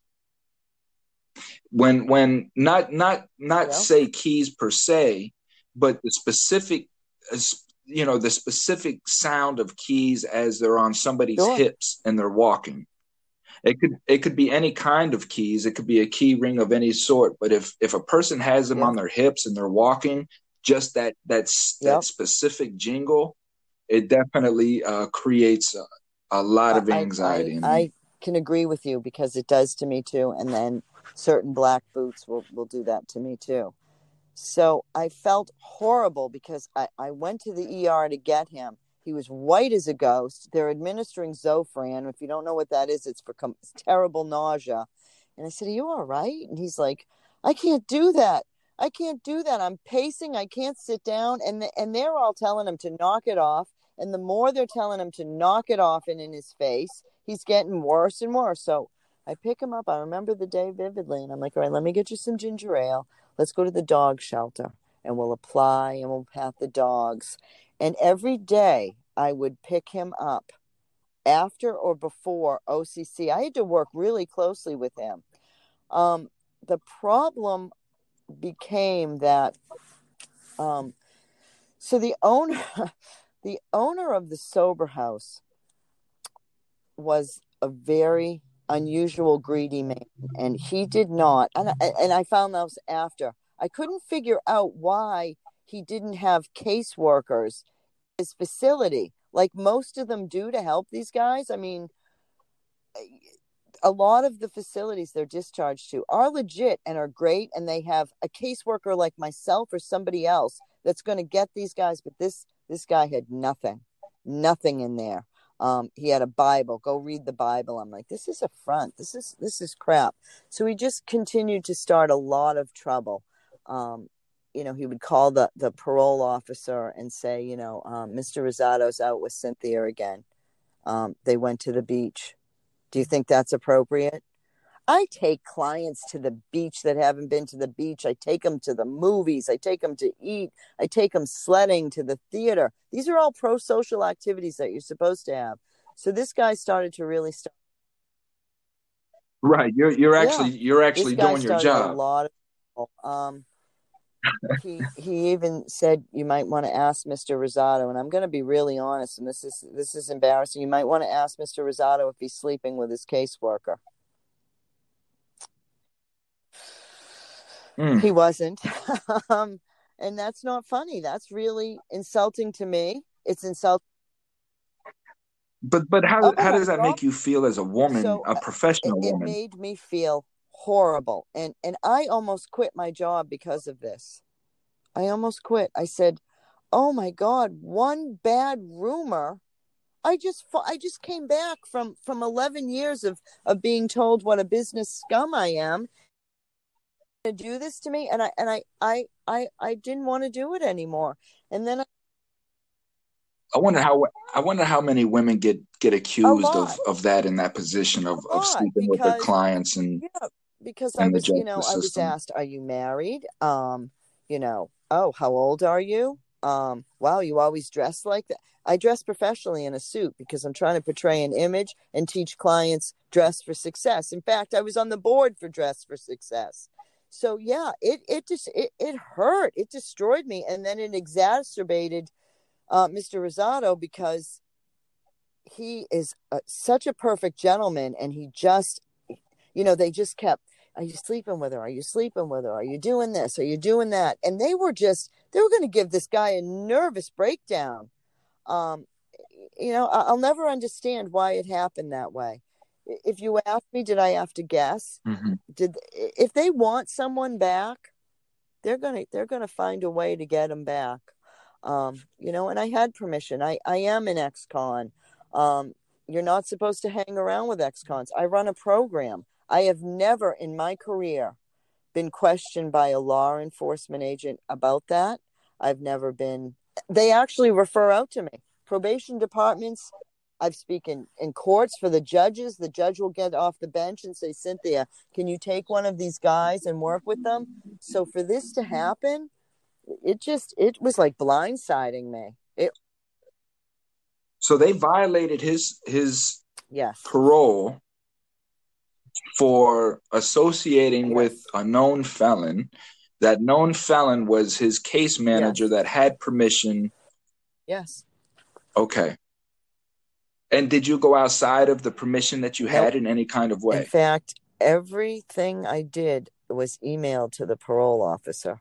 I'm taking Mr. Rosado to the beach. Emailed. I'm taking him for an appointment. I took Mr. Rosado to the movies. I took Mr. Rosado to dinner. I took Mr. Rosado to this facility to speak at this time. But how can that be? How can they give you permission to do something and then punish the man when you do it? If they accuse you of sleeping someone, that there goes the professional relationship, and then you are associating. See what I mean? They were clever. So clever. So guilty. Clever. Yeah. And I have to move on. Yeah, that was really tough. It was horrible to be accused of that. And it's like, here we go again. I just built my reputation and my business up, and so I have to stand my ground. I did what I was supposed to do. I was very helpful to this man. He's now on, I talk to him twice a day from prison, and he's now on mental health medication. And I can't tell you the difference that I hear in him. The anger that is gone, the thank you letters I've got from him. I see a different side. So I know I did my job. Was it hard? Was it hard? Yeah. Of course, someone just tried to destroy my reputation and my career. And then I have to step back and say, well, look who tried to do it. So all these years I've been doing this, I've never had this. This poor guy comes along and he's in the wrong place, in the wrong, there's rumors about the person that owns that he does this on purpose. I don't know. I don't have any proof of that. I just know he's not a good person, and his agenda was certainly not to help these guys. I had two clients, the parole officer and the owner of the house. Is the owner of the house still operational?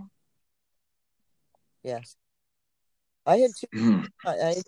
So Nico, which I don't like calling him Nico because you said that was his former street name. Yep.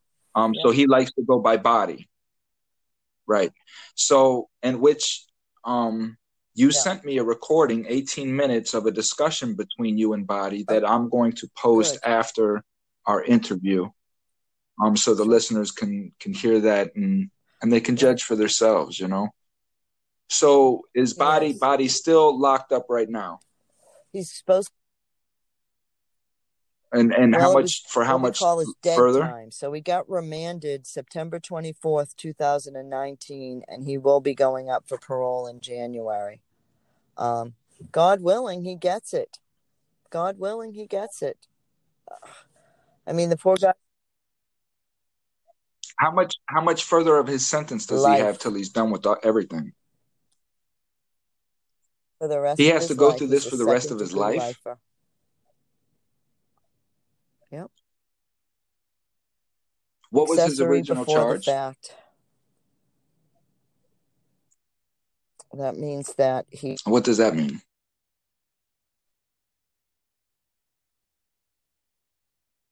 You went out on me. Okay, so what... Hello.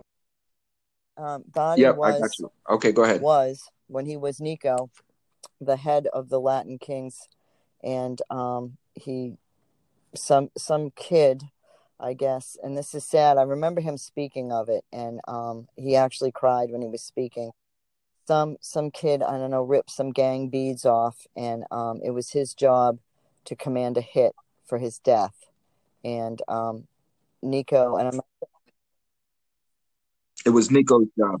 Nico at this time. It was Nico's job. Out on this kid, and he did, and the kid was killed. Mm-hmm. And it doesn't.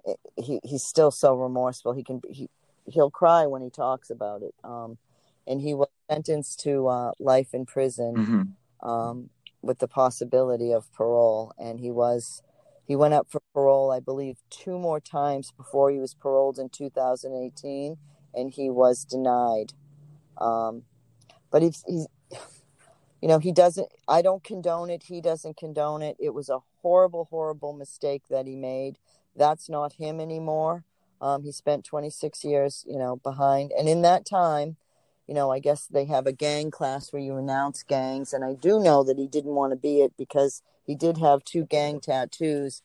And he asked me if I could take him somewhere to have them removed because he no longer wanted that affiliation or that on his body. And, he really had a tough time. He was in segregation most of his 26 years in the beginning because of his case, because he was a high profile leader. And I don't know whether someone will put a hit out on him in prison, vice versa. But yeah, it was tough. And I do know when he, go ahead. How old? 16. How old was the kid that got killed? Yes. 16 years old. How prevalent is that in the Latin community? Very prevalent. Where did Nico? Where was he born and raised in Puerto Rico, and at 5 years old, he moved to New York, Long Island, and he was raised there. His father was a merchant marine. His father was very abusive, just constantly beat him. I mean, he told me stories that my mouth drops how he beat him so bad. And I'm not making any excuses, but he's a very bright man. And I can see as a child, he goes 100 miles an hour in his body and his mind. So he's getting beaten and he can't sit still. And he's always beaten. I guess he took off. And as many of these, I hear when I interview these former gang members that almost that becomes their family. I think you heard me ask him, did you like that life? And he's like, not really. I looked over my shoulder.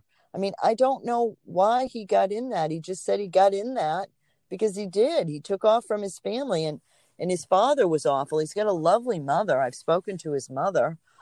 So he was raised in New York, and he used to roll like in Manhattan in Studio 54, Studio 55. He led that life.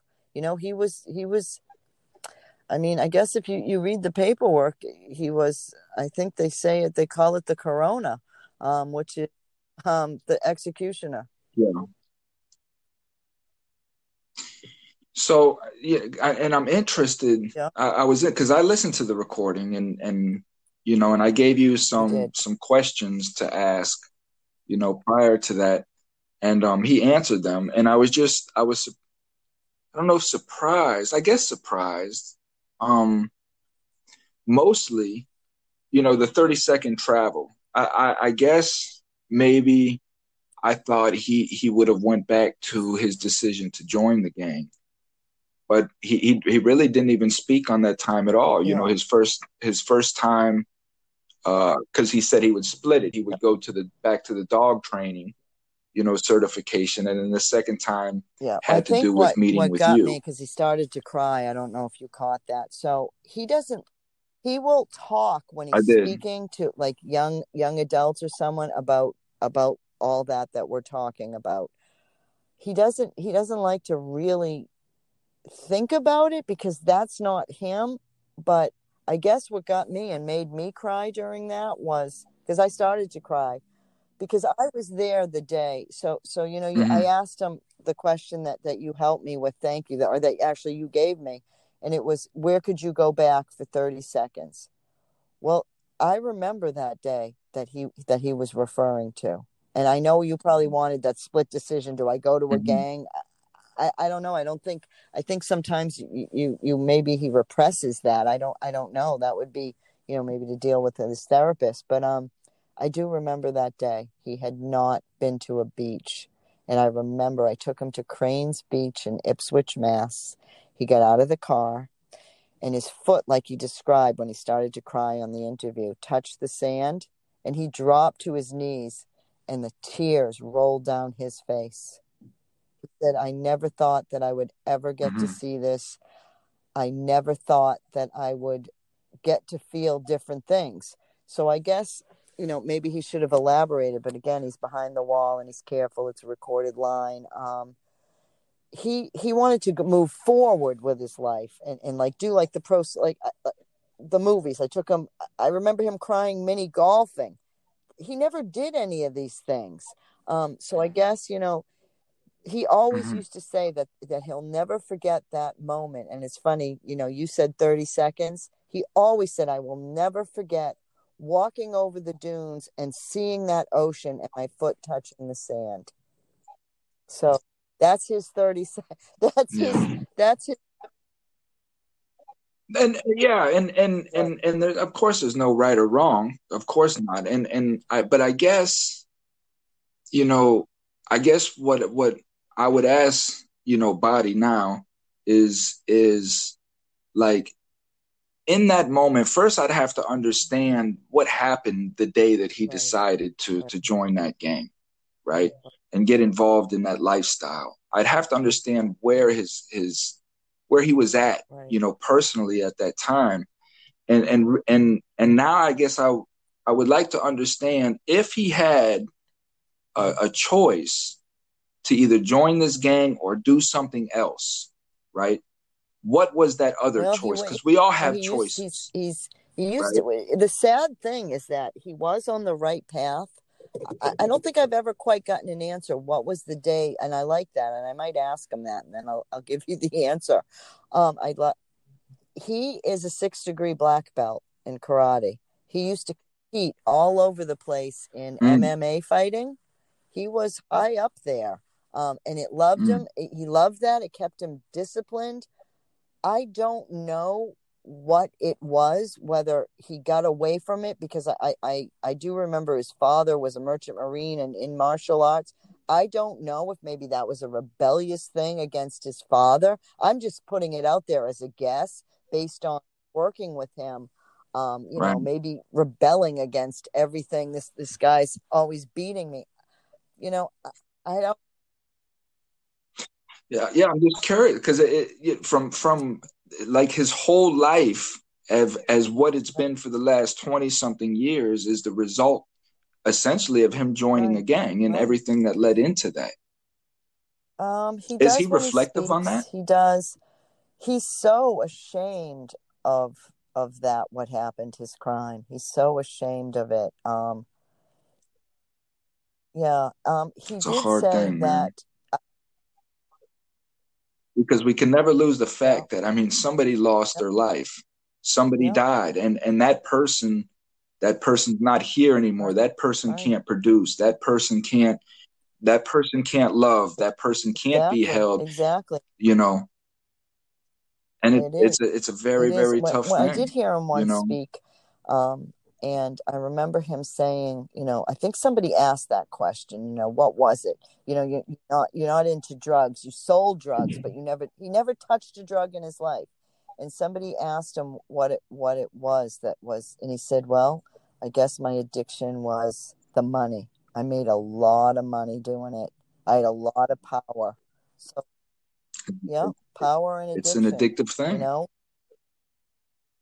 Just like anything else, an overabundance of anything can become an addiction. It doesn't matter what it is, If we're living an egotistical life, if we're feeling like I have to have chains and I have to have cars and rims and I have to have beautiful women on me, and in order to have beautiful women, that has to be money.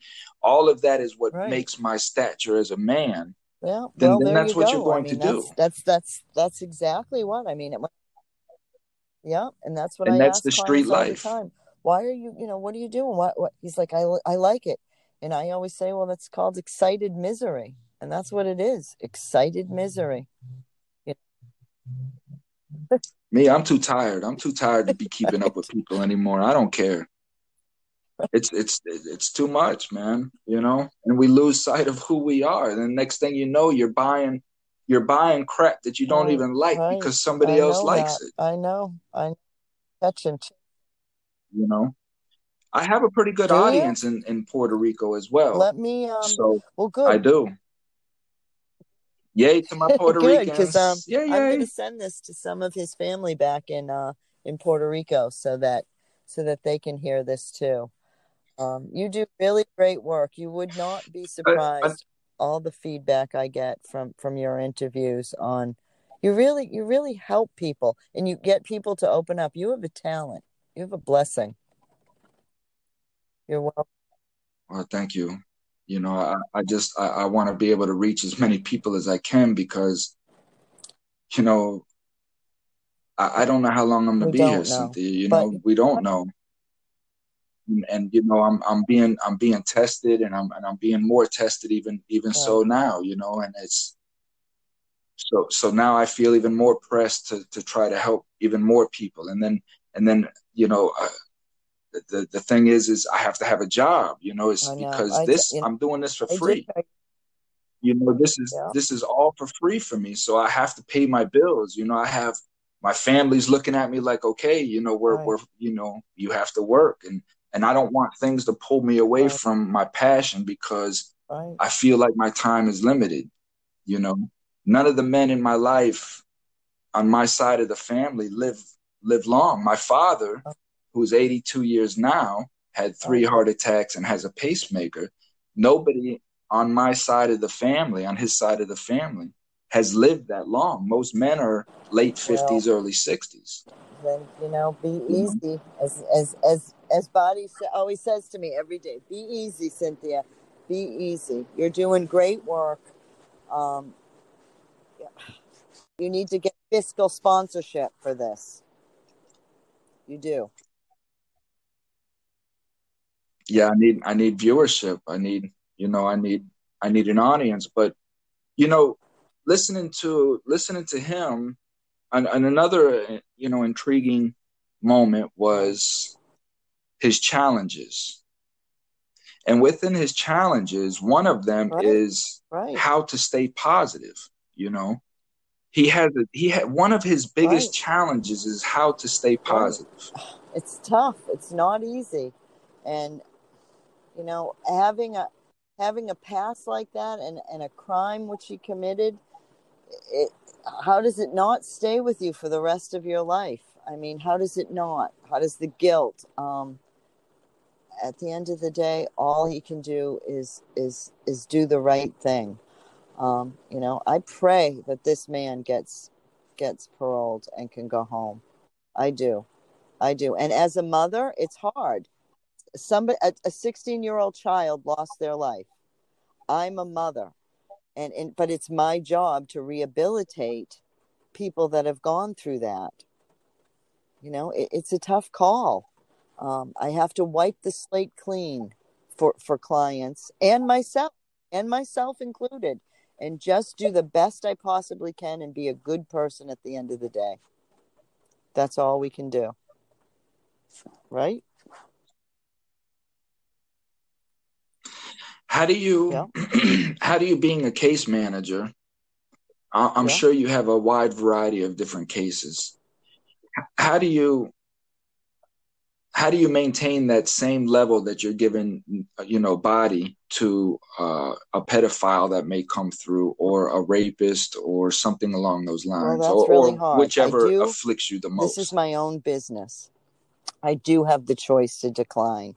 In this business, if we can't morally work with someone, and there are times that I can't, then this is what we say in this business: you need a higher level of care, and we pass them on to somebody else. So I was behind the wall as I identify, and you know that's the most heinous, worst thing that you can do, and you can get beaten or killed behind the wall or you'll have to be PC'd, protective custody. I've had, yep.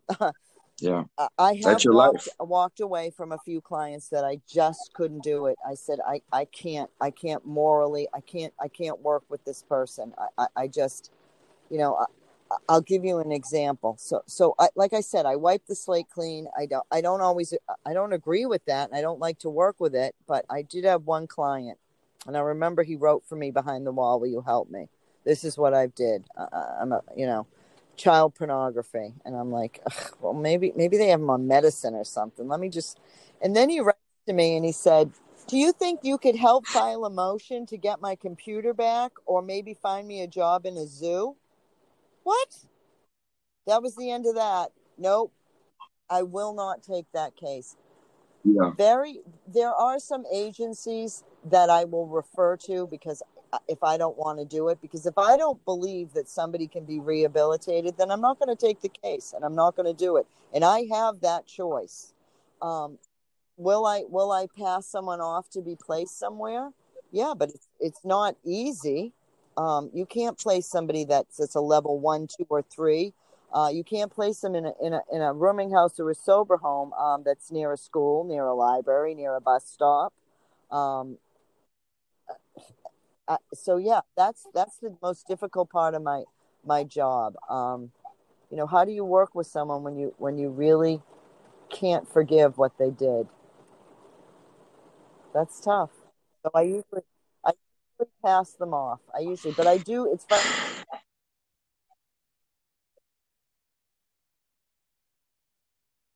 You're breaking up on me. Can you hear me now? You broke up on me. Okay. So yeah, I have that Yep. option. I like to give everyone a second chance, but if I can't deal with it, then I pass it off. And I have the right to do that. Yeah. Sure. Well, and I think that's the respectable thing to do, and that's the honest thing to do. I mean, if I know that I'm going to be hindered by my own misunderstanding or whatever it is, right? Exactly. But I know that it's going to hinder me from hurting this person. I do want this person to get the help that I know that this person needs, because the last thing I want is this person going back out into the world without getting the help that they need. So I think that's respectable, and I think that's very honest of you. And I definitely think that we need more of that today. I will refer it's just for people just to be honest. In that. I'm blessed, and I have volunteer accountants. I have volunteer lawyers. I have all kinds of volunteers. So I do have volunteers that or resources that I can reach out to and say, listen, I need you to take this client, and they'll take them. So, and that's their job. And I'm blessed that they do that, because you're right. If I'm really biased, how can I do my job and give them the best care? I can't, and it's not fair. It's not fair to me because I'm going to be angry. It's not fair to them because they need help. So, yeah, that's the way I handle that. Well, I'm really looking forward to hopefully one day chatting with Body, live, working with him and meeting him. Is there anything else that you want to promote, to speak about, to get out there's a petition into the open? online for Body to sign to get him out. So if people want to be kind enough and sign the change.org petition to get him paroled, please, people, keep in mind he did not commit another crime. And that's important, because I can understand why people would not want to sign or support somebody to get out parole that didn't change. That committed another crime. His only crime was being with his probation, his counselor, his case manager, that was assigned to him, who just happened to have a prior record. Send me that link again. I know you had gave it to me. I know I signed it a while back, but send it to me, and I'm going to make sure that it's on my Free Me site on Facebook. So if anybody wants to go, you can just go to Free Me Podcast on Facebook, which is my page. Perfect. And you can sign. You can find it there and sign it. Thank you. Absolutely, Cynthia, and thank you for the things that you do for me. I mean, I wouldn't be able to be doing what I'm doing without your connection. So thank you. All right. Thank you for listening. I appreciate it. Thank you for the interview. Okay. Absolutely. Thank you for all the information. And I'll have you on again. Okay. Can you please state your name for me? Baudilio Rosado Diaz, also known as Nico Rosado. Why do they call you Nico? That's the name I got sentenced under. Is that your street name? Yeah, used to be. Used to be. You're not the same person anymore. So you're a former Latin king, correct? Yes. Former. And you did how many years in jail? 26 years. And now now I'm back remanded, and I've been back since September 24th, 2002. And that was you didn't commit another crime, correct? Correct. This is a technical violation, right? Yes.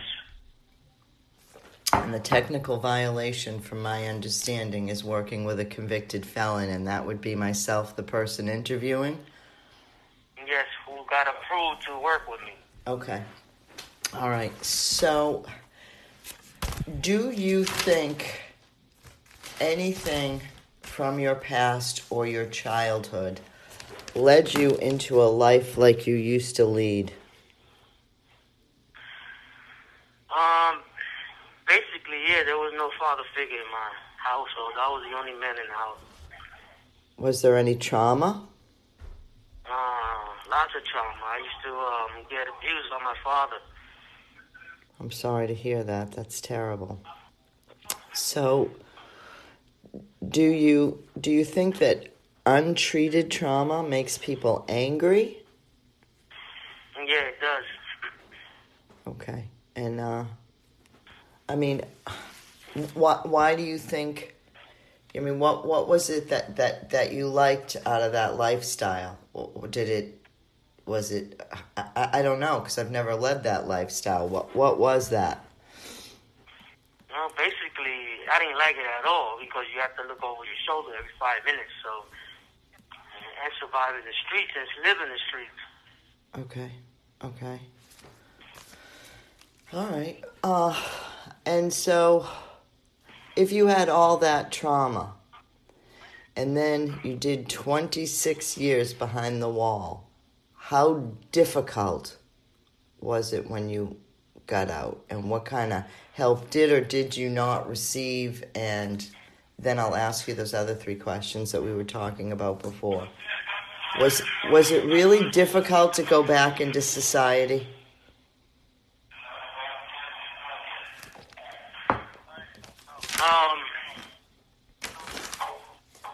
Repeat that question again, Ma? Because excuse me. Was it really difficult to go back into society when you got out? Was it hard? Yeah, it was, and without help at the beginning, it was even harder. Sure. Was it hard to find jobs? Well, I found jobs, but I was going from job to job because of the situation with my anxiety and crowds and so on and so forth. I'm sorry that you experienced that. So, why didn't you at first when you got out? What was it? Why didn't you seek mental health, or did you? And you weren't connecting. What was it? Well, when I first got out, there was no help. Supposedly, they were supposed to give me help. Right. But unfortunately, the place that I was staying at, a sober house, didn't have help, and they said it was supposed to. Okay. For counseling, and then I had to do therapy counseling per parole. Right. And I was uncomfortable with that because it's a person that I didn't trust, and I felt like since he told me everything was getting reported back to my parole officer, I really didn't Sure, I can understand that. So is there at some point, or were you raised to think that getting mental health or exploring medication treatment was a weakness, or? The way I was raised, I came from a father. He was a merchant marine, and he studied in the martial arts. And as far as mental health issues and medical issues, all signs of weaknesses, and that, it was taboo. Okay. But you eventually decided that you needed, in fact, mental health and medication, correct? The time I came out, at the end of the time that I was in society, yes, I opened up and decided, you know what I mean, and realized that I needed help, and I gotta accept my disabilities and seek for treatment. That's admirable. That is. And somebody helped you, correct? Yes, you did. Okay. What do you think, Badi, that your biggest challenges today are? My biggest challenges right now is get re-paroled. Okay. Continue my therapy sessions and my medication doses for my diagnosis and my medical issues. Right. And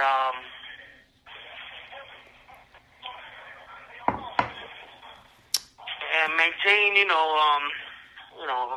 positive right. proactive life. Thank you. What are your goals for yourself to feel satisfied with your life? Well, my goal is to continue treatment first and foremost, because I know it helps. Okay. And my second is, to demonstrate to the parole members that I am ready for society, to be out in society, to get a legitimate job, right, wherever I get approved to go to, right, so I can maintain and get the necessary things that I need in life. Aren't you a dog trainer? Yes, and I was about to get there. Excuse me, I apologize. To file for another business license in the local area where I get paroled to, right, and to fill up government grant so I could get money so I could open my business legitimately. That's a nice goal. That's a good goal. If you could go anywhere in your timeline of life for 30 seconds, where would you go and how would you feel those 30 seconds? Well, I would go with, it's kind of a split 30 seconds. Okay. And I'm going to explain to you why. Okay. The first time that I got my business license for dog training. Yes. And the second time that somebody made me realize that I did need help, the right, proper help. You can identify the person. It's fine. The second time was when I met you, and you demonstrated to me that I did need your help, and with help I could succeed out there. Okay. Was there a special? Were there special activities, pro-life activities that you thought helped you your mental health? The first time that I got out, I experienced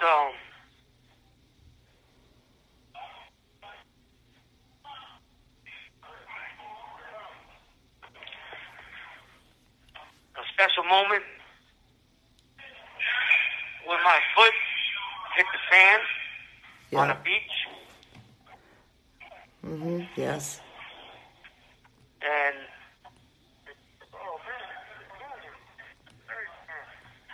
give me a minute. I'm kind of emotional.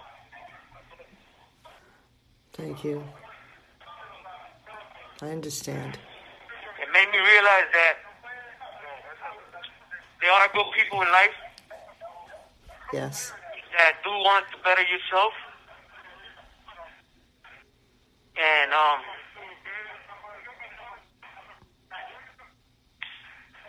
it was a wonderful feeling. A feeling that I would never trade. Thank you. Thank you. Well, that was a good day.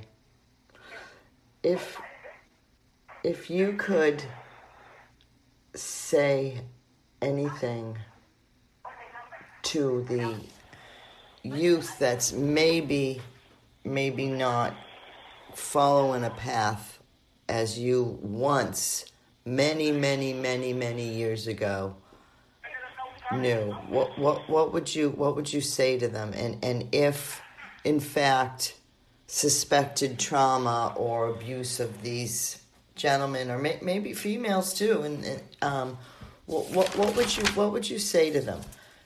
What would you say to them? You know, I mean, I know you can't walk up to some tough guy and just say, hey, you know, you can't do this. But what I know that you did a lot of speaking engagements when you were out. So what would you say? How would you encourage them to go get help? To tell them to keep in mind that it's not us that we're hurting. It's our family members and best friends that has the repercussion of our actions. Right. That's a tough life to live, and I know that I know that when I met you and started working with you, that you know, you expressed such remorse for your past life, but my job was to get you where you need to go,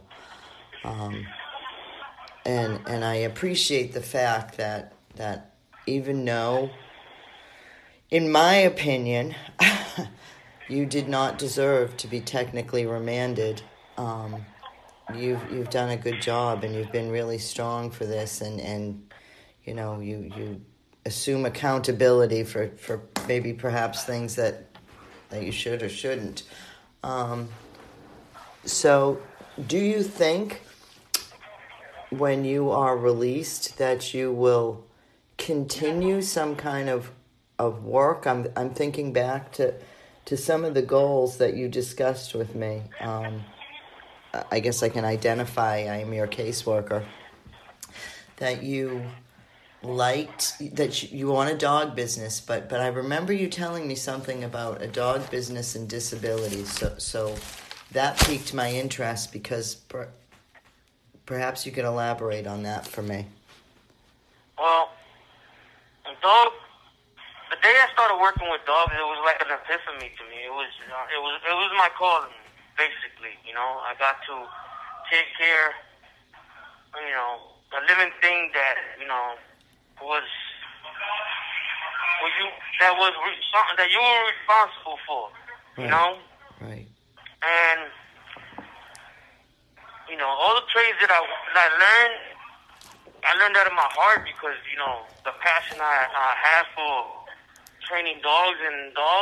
Right. And the good that it does, you know, when you match that dog to a person with a disability that know that he's going to help that person for the rest of their life, you know?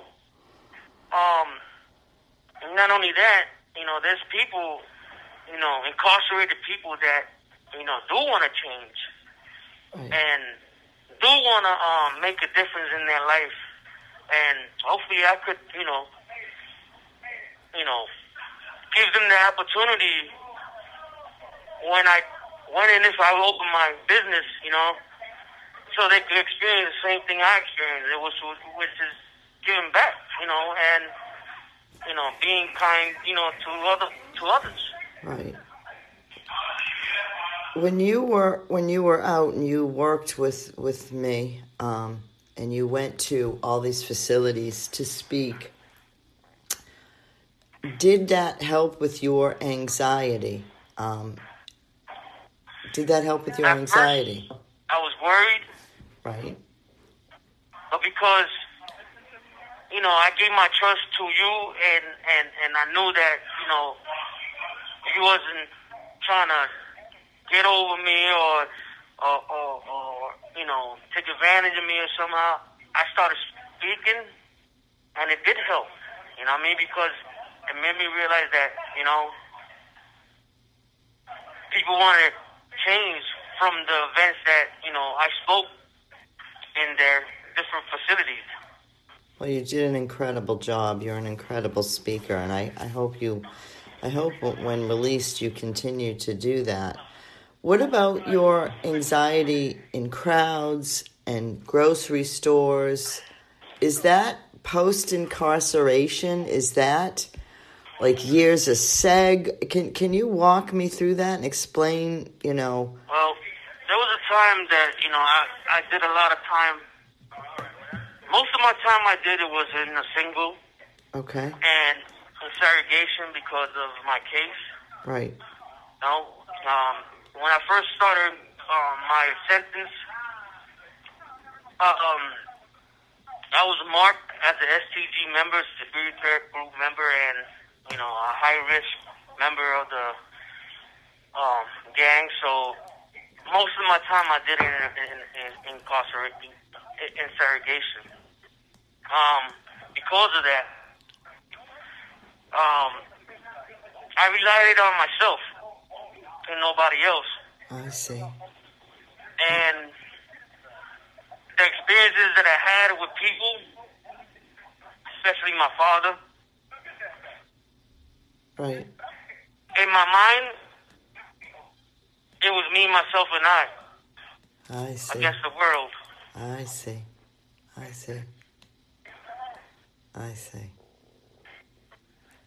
But, because of a special person that, helped me, which is you. Thank you. Helped me speak in different facilities, helped me go to the grocery stores, made me feel safe. Right. Right. It made me to confide in others. Right.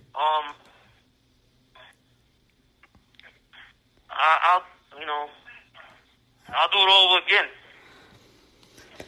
Do you think that helped in restaurants and so forth too, little by little? It did help in restaurants because at first I didn't want to go to restaurants because of the people in the crowds. Oh, I see. Every time I went to a restaurant, as you know, I always picked the table away from the people next to the door. That's true. So, but you made me realize after a while, going to different restaurants and being in a good atmosphere, that restaurant and good places. Yes. Unconsciously, I was not even. You have 1 minute left. I was not even asking for, that certain table at the end. Right. I'll call you back. Mr. Rosado, okay, shall I... Okay, all right. Okay. I'm going to call you back after 25 minutes. Okay, thank you. Right. Thank you so much. Okay. You're welcome. Bye-bye. Bye. So, I hope you guys enjoyed that discussion. I left as the bonus there in the end, so you got to actually hear Body's voice and his responses. He sounds like a good dude, man, Sounds like a really good guy that just got caught up in a lot of bad circumstances and didn't know how to navigate those waters.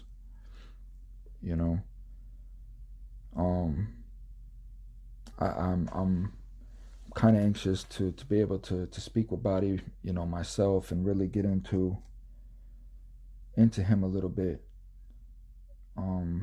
Sounds like a good person, It's tough. It's really, really tough, because our 16-year-old life was lost, at the end of the day, and I don't want to forget that, and I hope Body never wants to forget that as well, which I from sounding like it sounds like this is something very, very heavy on him, and I don't want it to be heavy on him as well, So, with that, let me say this. I'm speaking to Body now. In the event that Body may be able to listen to this at some point. So, Body, let me explain this here to you, partner, right? You're definitely much more experienced in this lifestyle than I am, no question. And you've made decisions at a much higher and egregious level than I ever have. I wouldn't even know if I could make a decision like you have. I've never been in those circumstances. I've never been in gangs. I've been around gangs, and I'm respected by gangs, and I respect gangs, and I respect gang members. I defend gang members because I understand. But I myself has never been in gangs because I understand that as well. Thank God some of the long-term sightedness that I had was in drug abuse and gangs, because I could have easily went in an alter route in either direction. But it was more along the lines of, at a young age, I always knew that I wanted to be seen in life as a productive person. For me, whatever reason, that was always important to me. Not for other people to see me as productive, but for me to be productive. And what I mean by that was to understand the essential life needs that life, right, the universe needed in order to create good fruit. I looked at myself as a seed upon this planet that was planting seeds, and I was planting bad seeds for a very, very long time. We both were, right? But that's okay, partner. And what I want you to understand and realize, that the decisions that you've made in your life were other people's seeds. This is my message that I try to get out to people, right? They were other people's seeds. True enough, you made the decisions, but and in the process of making those decisions, you think that you're the big man, and you think that you're in control, and you think that you're making these decisions. But these decisions that you're making have been implanted in you by outside entities, because you were influenced by outside entities that created you into making these decisions, right? So the important thing to understand about that is, now you're a grown man. Some of these decisions have put hurdles in your way, partner. Some of these decisions have put hurdles in front of my way, right? And I understand that. This is where I blame my parents at, my teachers, my elders, because they didn't properly teach me as an individual how to avoid these pitfalls and these hurdles. Sure, they would tell me at times that things were going to happen to me or whatever, but it wasn't properly taught to me as an individual myself, because I always had a different way of learning. And I'm finding that that's a lot of people's issues. That may have been your issue. You may have had just a different way of learning that nobody really understood. But we're grown men now, right? So with this education that we have, now we understand that I am responsible for me. No one else. I am responsible for me. No one else. The decisions that I made were decisions that were put into me from a corrupt system, let's just say. Right? I wasn't making decisions on who I am, because I'm a loving person. I've hurt people, yes. I've been an angry person in my life, yes. But that isn't who I am.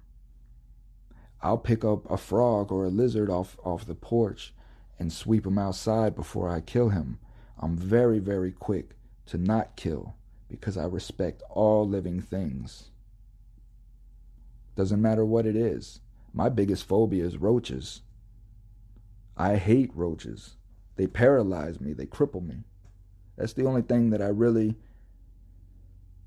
It's boy, I'll tell you, roaches, I don't know what it is, but roaches give me the heebie-jeebies.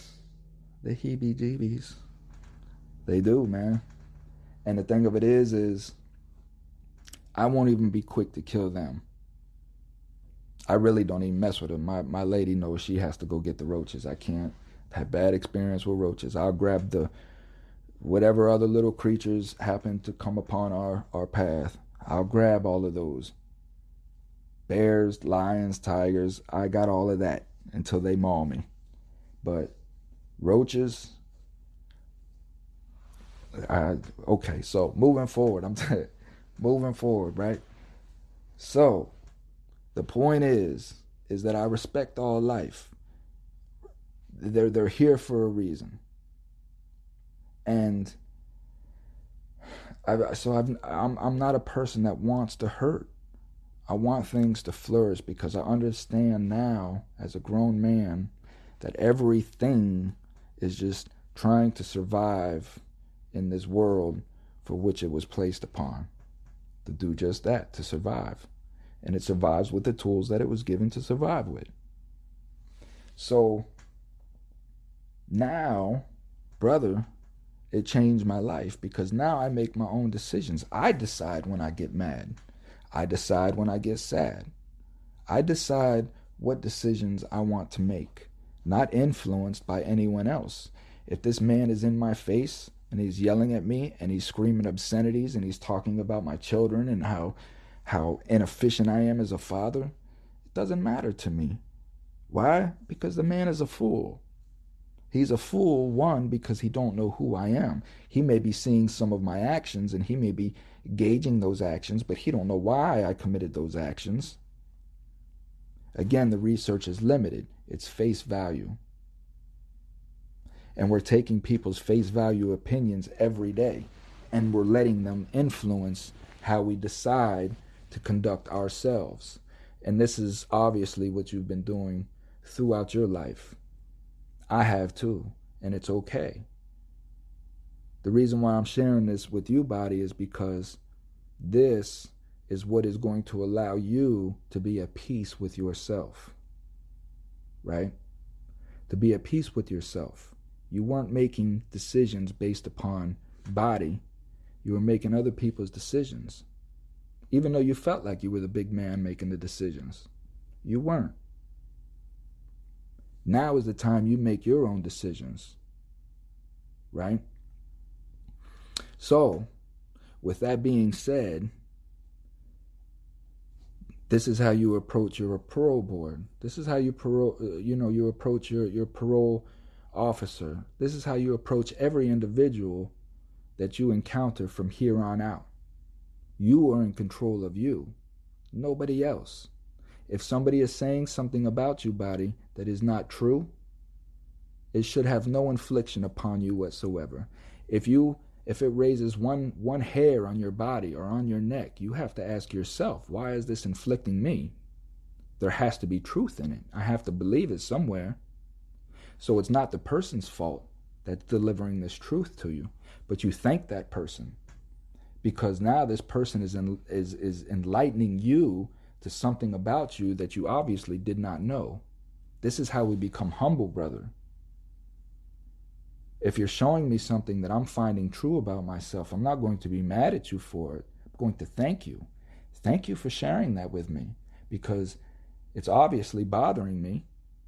I feel inflicted by what you're saying, so I'm going to sit back and I'm going to reflect on that. This is how we have to conduct ourselves and be honest with ourselves and truthful. So, Body, I know you've made some egregious decisions in your life, brother, that you're going to carry with you for the rest of your life, And what I'm telling you is it's okay. I pray for the young man's life that was lost because he could have been something great. Who knows? He could have been something evil. Who knows? We'll never know. And that's by your hand. And what I'm saying is that's okay, because you are alive. And in my belief, it is your responsibility now to represent the soul that you took from this life. Right? So that's just my belief. I don't believe in incarceration for life. Do people need to be incarcerated? I absolutely do believe in that, until that individual can get a grip on society, a grip on his life or her life. They absolutely do. Because life isn't about cruelty. Life isn't about harming people. Life is about growing and fruition and getting along with one another, all in unison, knowing that everyone is different, but being humble enough to understand that I am no different than you. That is what life is about. It's harmonious. From the smallest of specks to the biggest of boulders, everything works in harmony. You see it every day when you look and you watch the wind blow. The wind blows the tree leaves. The tree leaves moves the branch. When the branch moves, an acorn falls. When the acorn falls, a squirrel runs up, takes the acorn back to the nest. All of these things work in unison. They all work together. Everything is harmonious, and we have to be part of that harmony. So, Body, I wish you well, partner. You sound good, you know. You sound confident, and I got a lot of respect for what you're doing, you know, and what you have done. That in itself is man's work, as I like to say. You know, that's man's work, and just continue doing that. But Body, most importantly, over anything else, do not lie to yourself. If you're doing something that you have to lie to yourself about, then do not do it, brother. Just be honest with yourself, and all of that will come out. People will be able to see it. Real recognizes real. You know that, right? So you know that as long as you're real with yourself, you're going to attract real people around you. And this is how we find people that we can ultimately end up trusting again. Which is another issue, big issue for me. So Body, I wish you well, partner. I hope to meet you one day, you know, and I'm here for you. If you ever need to reach out, talk, rap, whatever, I'm here for you. Cynthia is here for you. Great lady. Love this lady already. Can't wait to give her a hug one day. So you'll be able to give her a hug before I will. So give her a hug for me. And until then, just be easy, partner. Be yourself. Be easy. Be safe. Wear your mask.